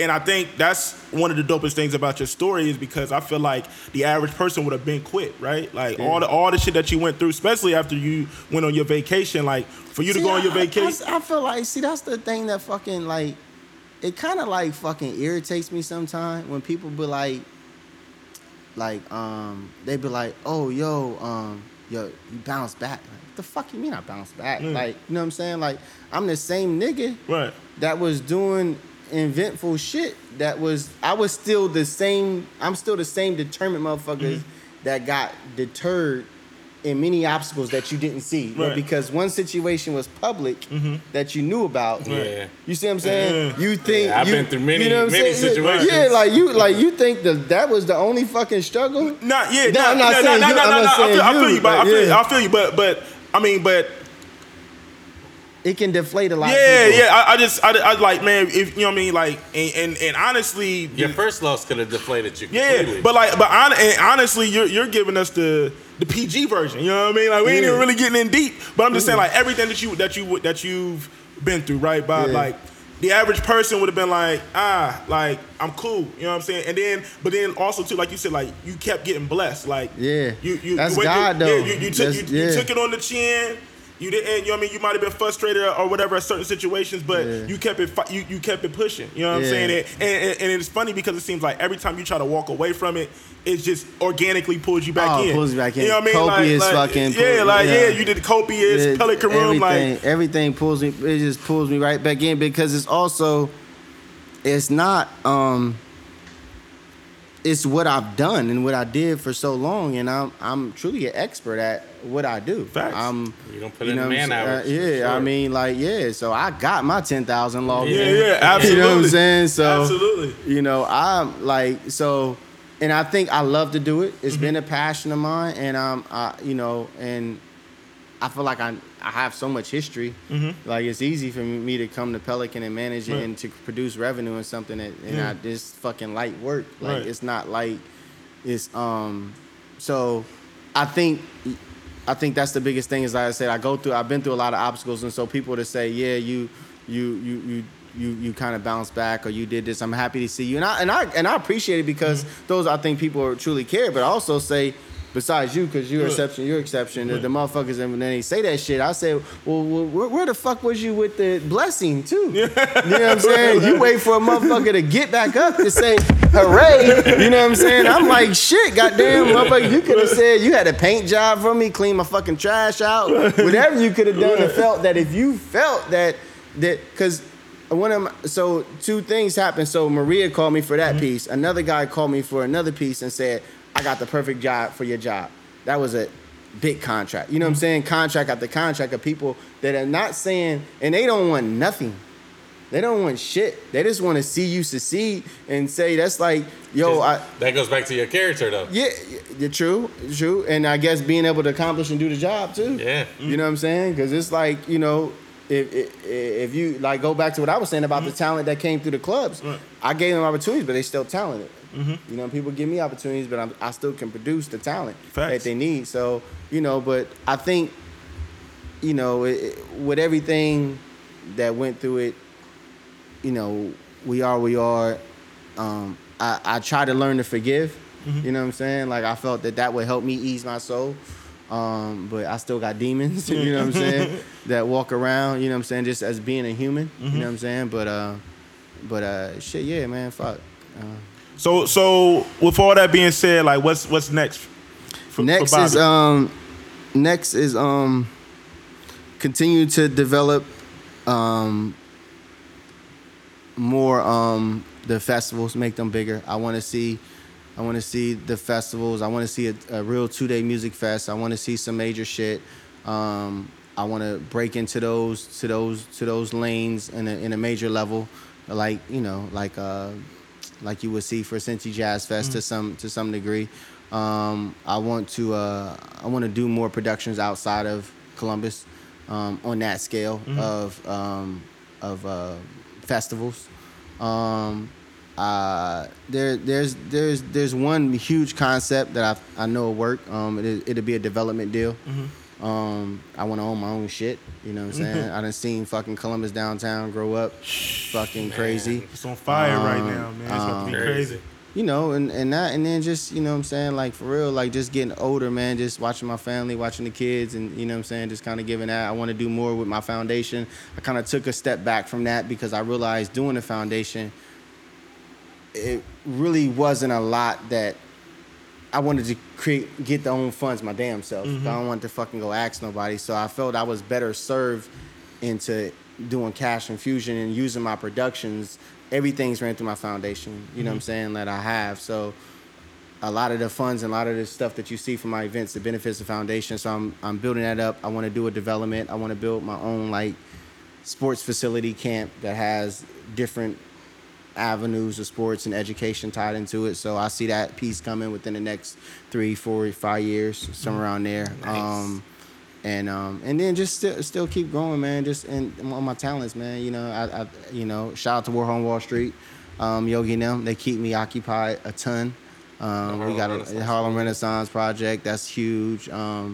Stuff we just signed on Coda as our marketing agency. Is 2 of us got their contract. So just you know what I'm saying, just corporate gigs, right? Getting paid off what the fuck I do. You know what I'm saying? Like it's just not chasing the club dollars. You know what I'm saying? Pelican Room is nice. Columbus Soul. Columbus Soul is coming up September 8th. It's gonna be major. That's one of off of Riverfest. I did Riverfest last year. Yeah. Lost my fucking ass again. Still fucking learning. And I was like, I switched the model up and I downsized it. And I think it's in the right direction. But I mean, I lost a shit ton of money last year with that. But the city gave me another chance and said, yo, all right, do it. It was a couple past bills that wasn't paid, and they still let me do it. So, that's just real life, and that's just shit. And, back at it. So still just grinding. So what is it? It's like, all right, yo, I lost, but what can I do to make it right? You know what I'm saying? What can I do to make this shit epic? And I think I got something that I'm doing now that's going to be dope. And that's about it, man. So with all that being said, is there anything that you would do? I mean, there was a couple things you mentioned on, but is there anything that you would do different? Like if you could start all over again, like the very beginning of Bobby Ferg or Bobby Fane, like what would you do different? I wish 50 would have made Power about 10 years ago. Right. Makes sense. It makes sense. Right? Club Truth. Yeah, I wish he'd have made it Power. But nah, I don't have no regrets at anything that I've done. You know what I'm saying? I can't. In the back of my head, sometimes I think about different deals or different situations, and I guess I kind of teeter between being an evil motherfucker, right? You know what I'm saying, and then or just being a straight up cool guy. You know what I'm saying, or just. But at the end of the day, I think everything that I've done comes back full circle. And I'm very successful right now and where I'm at, you know what I'm saying? And I'm in such a good place. And, I definitely think there's missed opportunities, right? Of course, I did think about getting a nightclub. Actually, I was going to get XO before that. So before it was XO. But sometimes I think y'all did that a little different. Or I'd have treated this relationship a little different. Not nothing to do with them, right, but just other opportunities that came across. But I think I'm only growing. I think God is still blessing me, and I just continue to just do the solid work, and then the opportunities present itself. I don't chase no more, really. You know what I'm saying? Like I used to. I think that's one thing I used to do is I used to chase these dreams and these ambitions. And now I just kind of let things kind of flourish in their own way. You know what I'm saying? Let them take its own life. And I just basically just sprinkle my talents and my vision on top of it. And I think that's where I'm at now. All the assets and everything I have now is nothing that I was like, I'm going to go get this shit. Like I was with Cove. Right. You know what I'm saying? Man. And I felt like when I did that, I looked at where it put me. And I wasn't in a good place. I wasn't around great people. I wasn't in a good environment. So it's like, all right, I stopped doing that. Stopped chasing the fast money, and it never drugs. Fuck that shit. I ain't drug shit. That shit is bogus as fuck. I never done drugs since a fucking teenager. But if people want to say it, that's the story you want, take it. Run with it. You know what I'm saying? Okay, cool. I don't give a fuck. I can't manipulate your story or what you say is going to be there. But now I'm in a good space, man. I really, you know what I'm saying? I think, it's only going to get better. It's only going to grow. I think people will be surprised at some of the opportunities that God presents to me. I think it'll be major. That's what it is, man. So final words from Bobby Ferg. Shit. Fuck. Man, believe in yourself. Take the biggest opportunity, you know what I'm saying, that you can ever get. And you know, don't harp on what people say. Don't harp on, you know, and then stick around people that would give you everything, like the last that they have for you to succeed without any type of reward. You know what I'm saying? Like those folks, if it's just a pair of sneakers so that you could run better, you know what I'm saying? If you like running, like it doesn't have to be monetary, just whatever it is, man, and just, you know, and just dream big, man. Just dream big, and you'll get it. Like, you know what I'm saying? Like, I think it'll come to you. Right. You know what I'm saying? Like, you know, if you got it, but yeah, man, I appreciate this shit, man. This shit's real. Man. I know he said it's the PG version. Nah, this was everything, bro. No.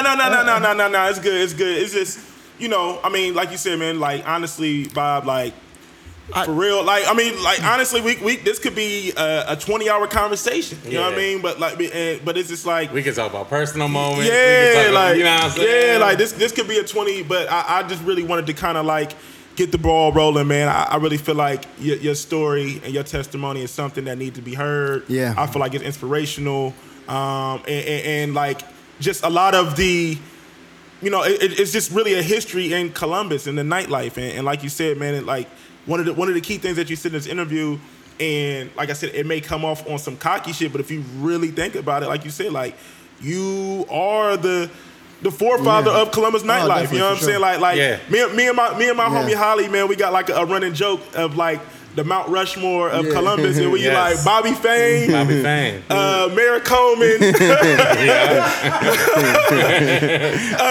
Chief Jackson, and Papa Joe are all on the Mount Rushmore of Columbus, Ohio. Yeah, that's a fact. Shout out to Papa Joe. So that's offending. So Papa Joe was actually he was on my case because he was one of the guys that actually gave me some funds, and they said that I was trying to launder funds. See, I didn't want to get into that. So I kind of, you say it. I mean, shout out to him. It's all.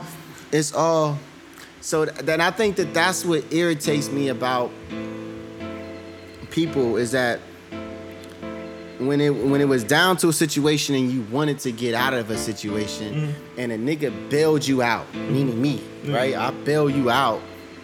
Talking about ex-partners, and I can only say this: I bail you out to create and to get more experience on what the fuck you learned.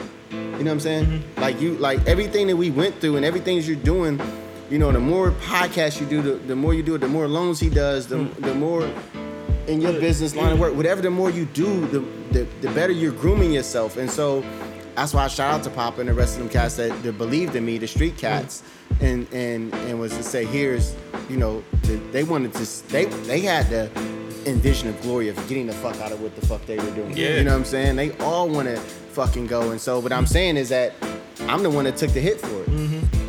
I'm the one that went down for it. I'm the one that got the snake cut the head off because it was all underneath me. And these cats is only screaming my name. They not screaming nobody else's name. And then you back here living in the Lambos, you know what I'm saying? Saying damn.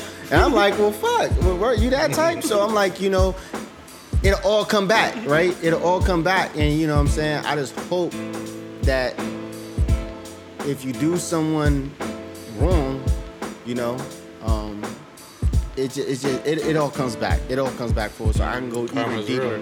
Karma's real. I can go back to even deeper shit. You know what I'm saying? Like into things that happened to me, and I felt like, oh shit, like it came back on me.